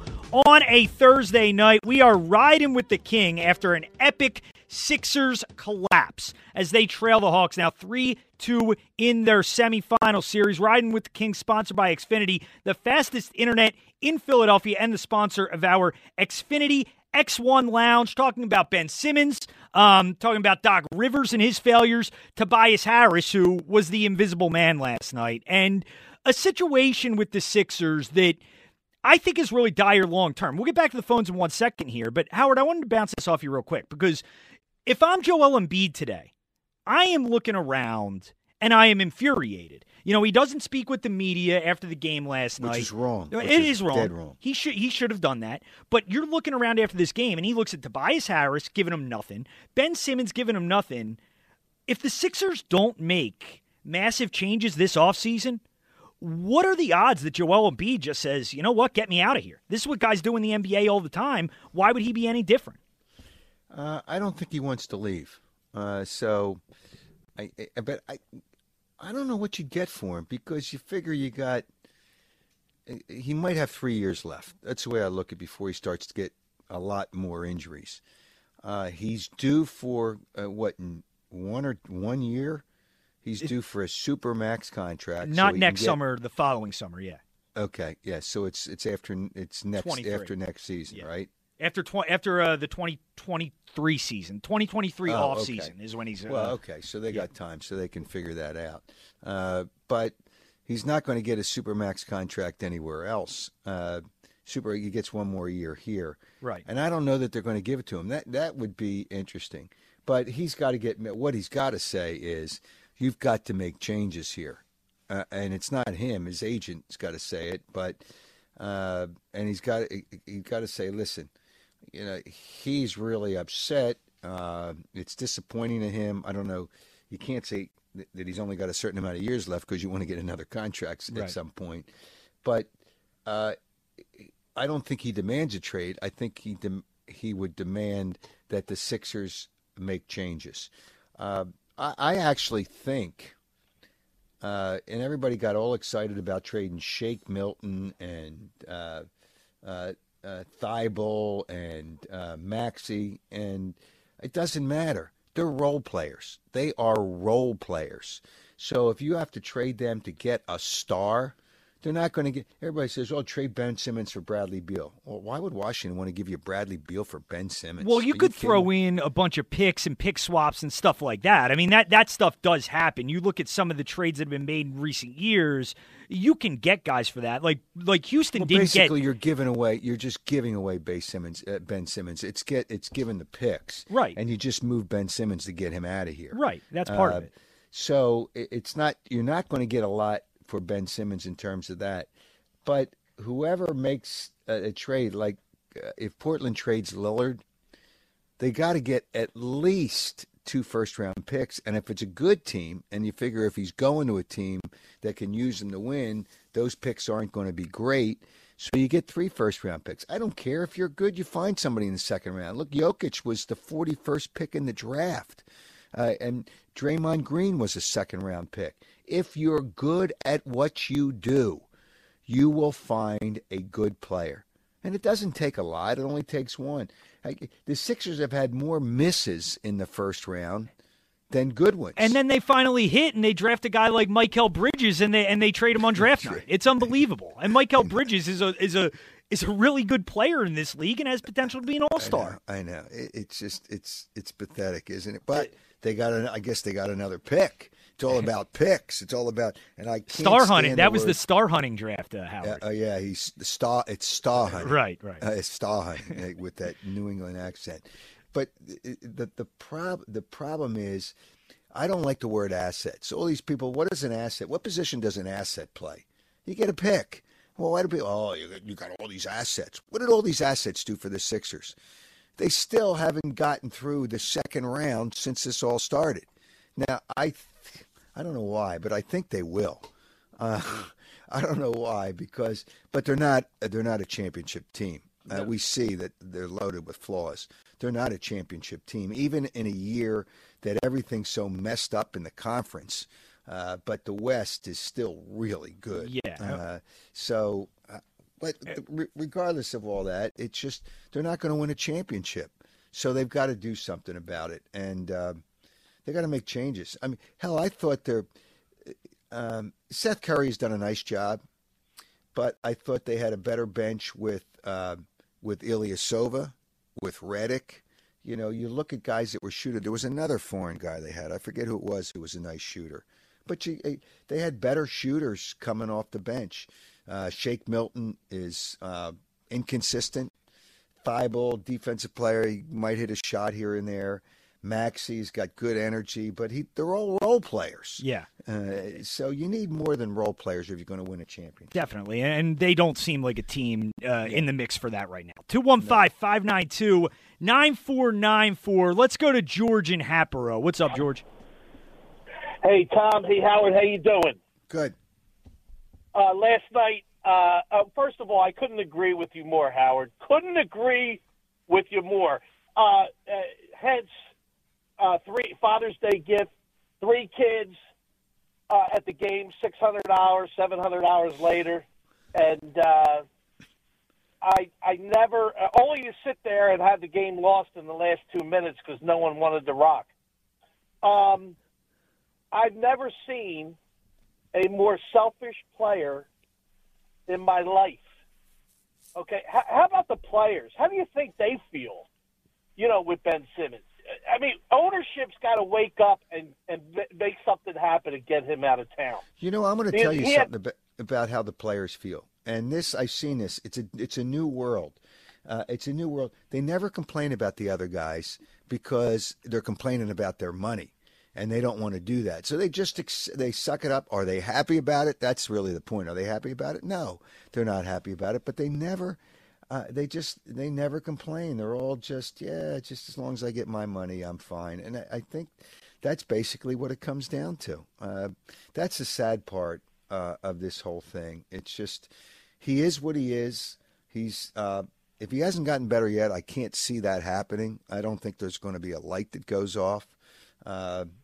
but I don't know what to tell you. It's just they're stuck in no man's land. Yeah, and the thing about it is, and I don't think Ben is a guy who doesn't care. Like, I honestly don't think he doesn't care.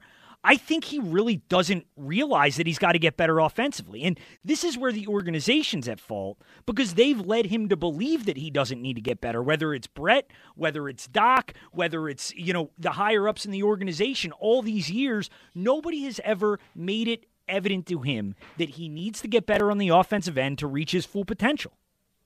No, and they don't force him to get better. No. The players run the league, and that's the sad part. When when a 25-year-old player who has major deficiencies, is protected by the head coach, and the head coach kisses his rear end and talks about how great he is, and when that happens, 25 years old's running your league. What is he going to do? Quit on you? Good. Then put somebody else in there. Hey, TJ, in that playoff, when they put TJ McConnell in there to play the point guard, that's the game they won when they played him more minutes, because he was at least wasn't a good shooter, but at least there was the threat, and he ran the point position the way you need to run the point position. And the thing is, Ben's not only not gotten better, he's regressed. He's gotten worse. He was far more, aggressive and active offensively his first year or two in the league, and that's what's really concerning, and what I just don't understand what they have taught him and what they have told him he needs to really improve at. 215-592-9494. What do you got there, Howard? No, I said that's exactly the case, but I don't know that it's going to change. That's the problem. As long as you let the players dictate what to do, and Doc Rivers can talk about, well, we got to do this, and we'll be okay, and you can't say we'll be okay. If these guys don't play the right way, we're not going to be okay. You got to shake them up a little bit. Yeah. We're not going to be okay. No, and they got to be better. Let's go to Chris in Phoenixville. What's up, Chris? Hey, how you doing? Pleasure to speak to both of you. Thanks. First time caller. So, are you there? Yep. We're here. Yeah. So, I got 3 kids who play college sports, so I've been in this situation where teams have been favorites and collapsed, and you guys are bashing. I'm not a Ben Simmons proponent. I think he's got major flaws. Okay, but the problem is we're not playing together as a team. We're focusing all putting everything on Joel, Embiid, and we got other guys who aren't stepping up. I'm more focused on our coach Rivers. Okay, and I'm really fired up about Tobias Harris. Turnovers, no boxing out, missing shots. So we're not playing together as a team, where Atlanta, who's not as talented, is playing together as a team.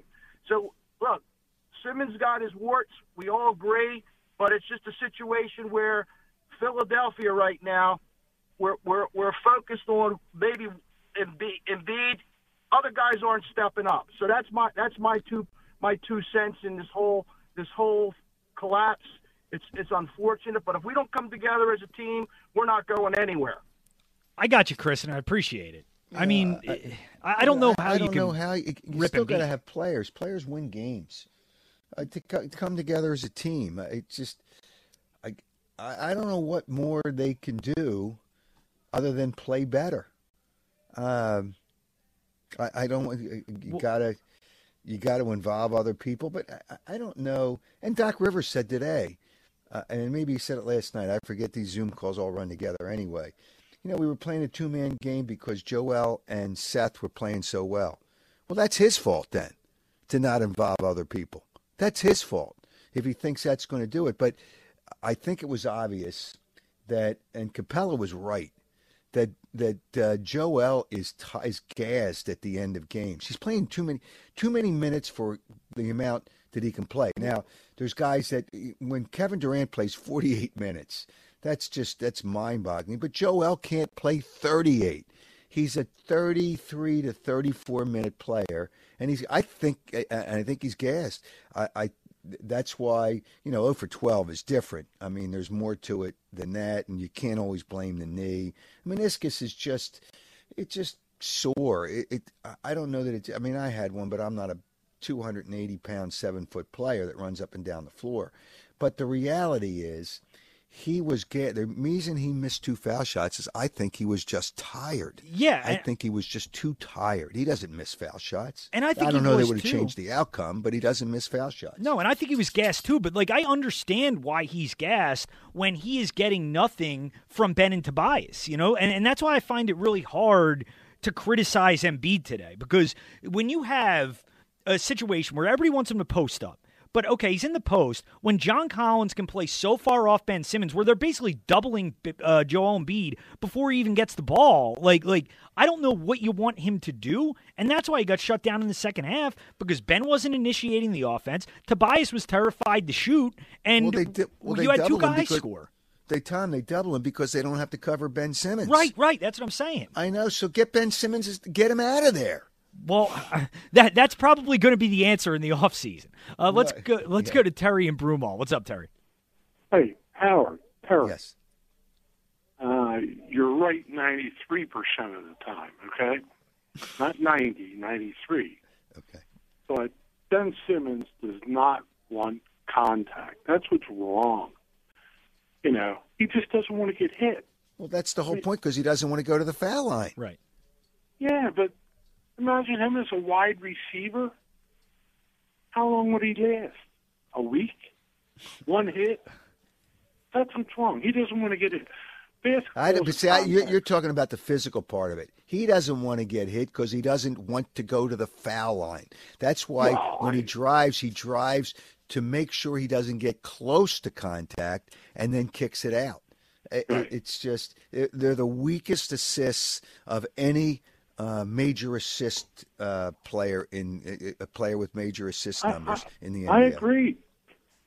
Thanks, Terry. And But I don't think it's because of the physical part of the game. He just doesn't want to go to the foul line. I agree with you, Howard. And I could make more foul shots blindfolded than Ben Simmons makes with his eyes open. Yeah, no, and that is the problem, and that's always been his biggest issue is, and we talk about the threes, we talk about the jump shots, and yeah, he should get better at that kind of stuff. But I honestly think you could survive without him improving in that area if he could just become a better free throw shooter. Now, I don't know why he's regressed to this point, because he's never been good at it. He's also never been this bad. He's shooting 32%, I think, in this series. It's really, really troubling. He is shooting 32%. Can you imagine that? Think about that. That is mind-boggling that a player in the NBA shoots 32% from the foul line. Well, Howard, we mentioned him in the first segment, and we do have the final Ben Simmons supporter in Philadelphia joining us now. Oh, no. Andrew Porter, 94WIP.com, joins us. What's up, Andrew? What's up, guys?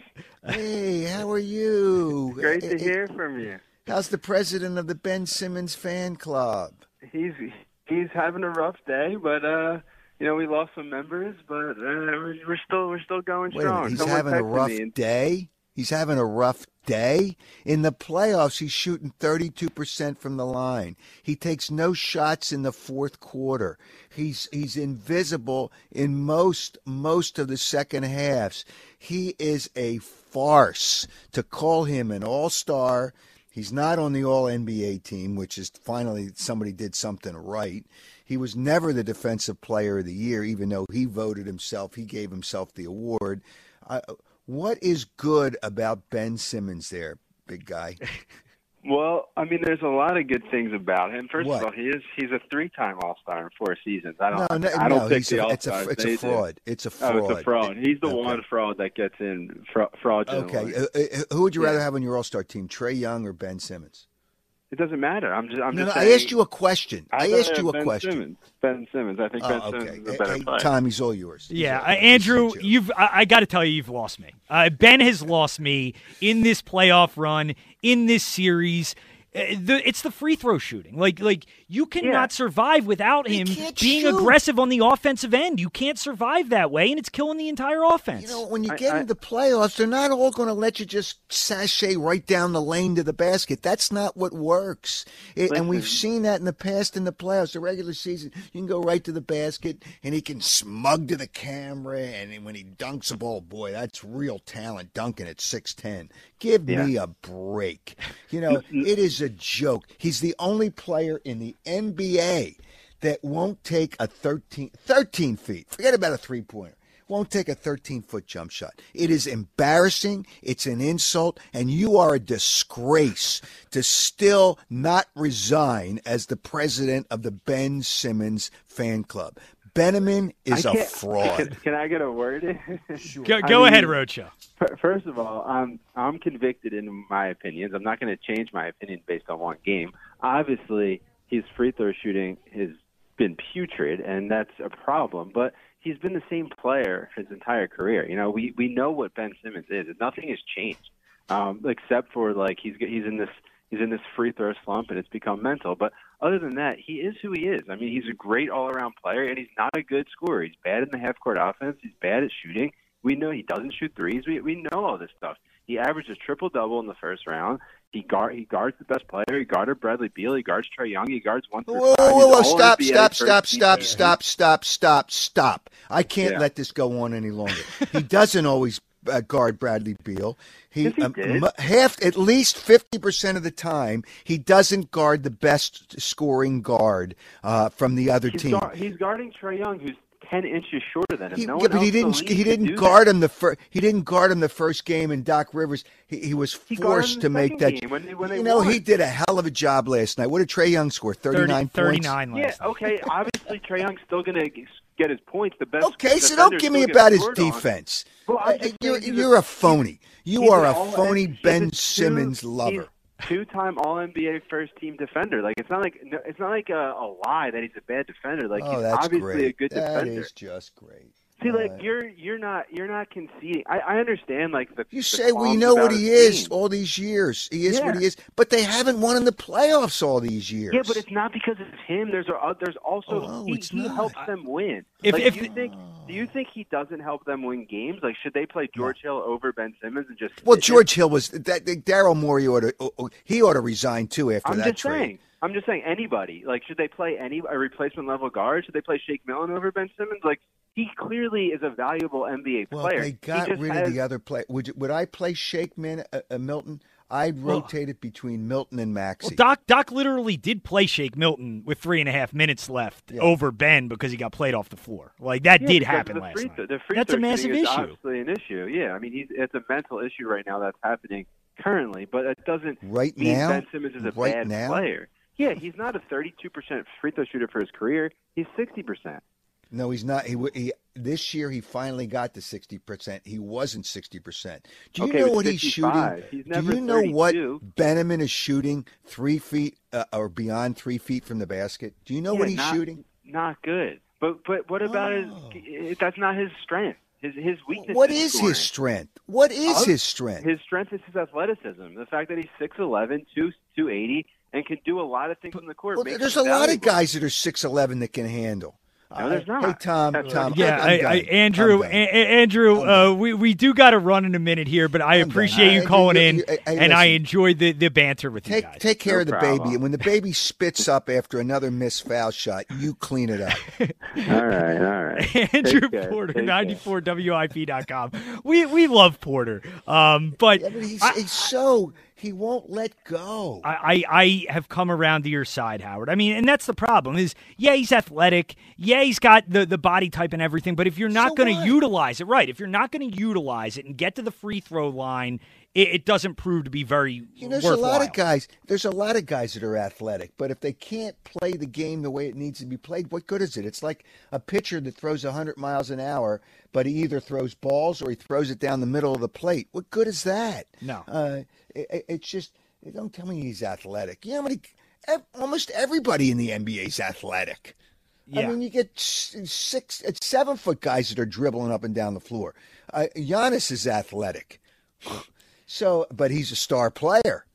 And he's obviously he's a much better player than Ben Simmons, and they're pretty much the same size. Well, and Giannis is having his problems in the playoffs right now, too, and we'll see if he can survive in that series tonight. But, Howard, it's been fun. What is your prediction for Game 6? You believe the Sixers are still going to bring this thing back for a Game 7? Yeah, and I don't know why. I'm just I just can't bring myself to think that this team can screw it up another night. I thought Atlanta was better, but they're not bad. Even when the Sixers get up, you got to hang on for dear life. Yeah, I think they're going to win, and don't ask me why, because I can't tell you. With the heartless guys that they have on that team, it's just they have some good players. But if you're going to let the king of the heartless handle the ball most of the time, you're in trouble. Well, we'll see how it all plays out. But, Howard, it was fun hanging with you for an hour. And once again, you were right. I was wrong. I'm a dope. I'm a nitwit. Yes, you are a dope and you are a nitwit. Oh, sounds Congratulations. Good. That is Howard Eskin. We've been riding with the King, sponsored by Xfinity, fastest internet in Philadelphia, and the sponsor of our Xfinity X1 Lounge. Well, that was my hour from Thursday, riding with the King, Howard Eskin. And I always like to let you listen to that if you didn't get to hear the first time I was on with Howard. I love co-hosting with Howard, so happy to fill in for Joe Giglio the other night. And that was the day after Game 5. And, a lot of it remains the same. I still have very little confidence in Ben Simmons. This is still going to come down to Joel Embiid versus Trae Young. The Sixers are going to need to get other contributions, but Joel's going to have to carry the load here. And this is going to be a tough game. I think the Sixers win because the Sixers need to win.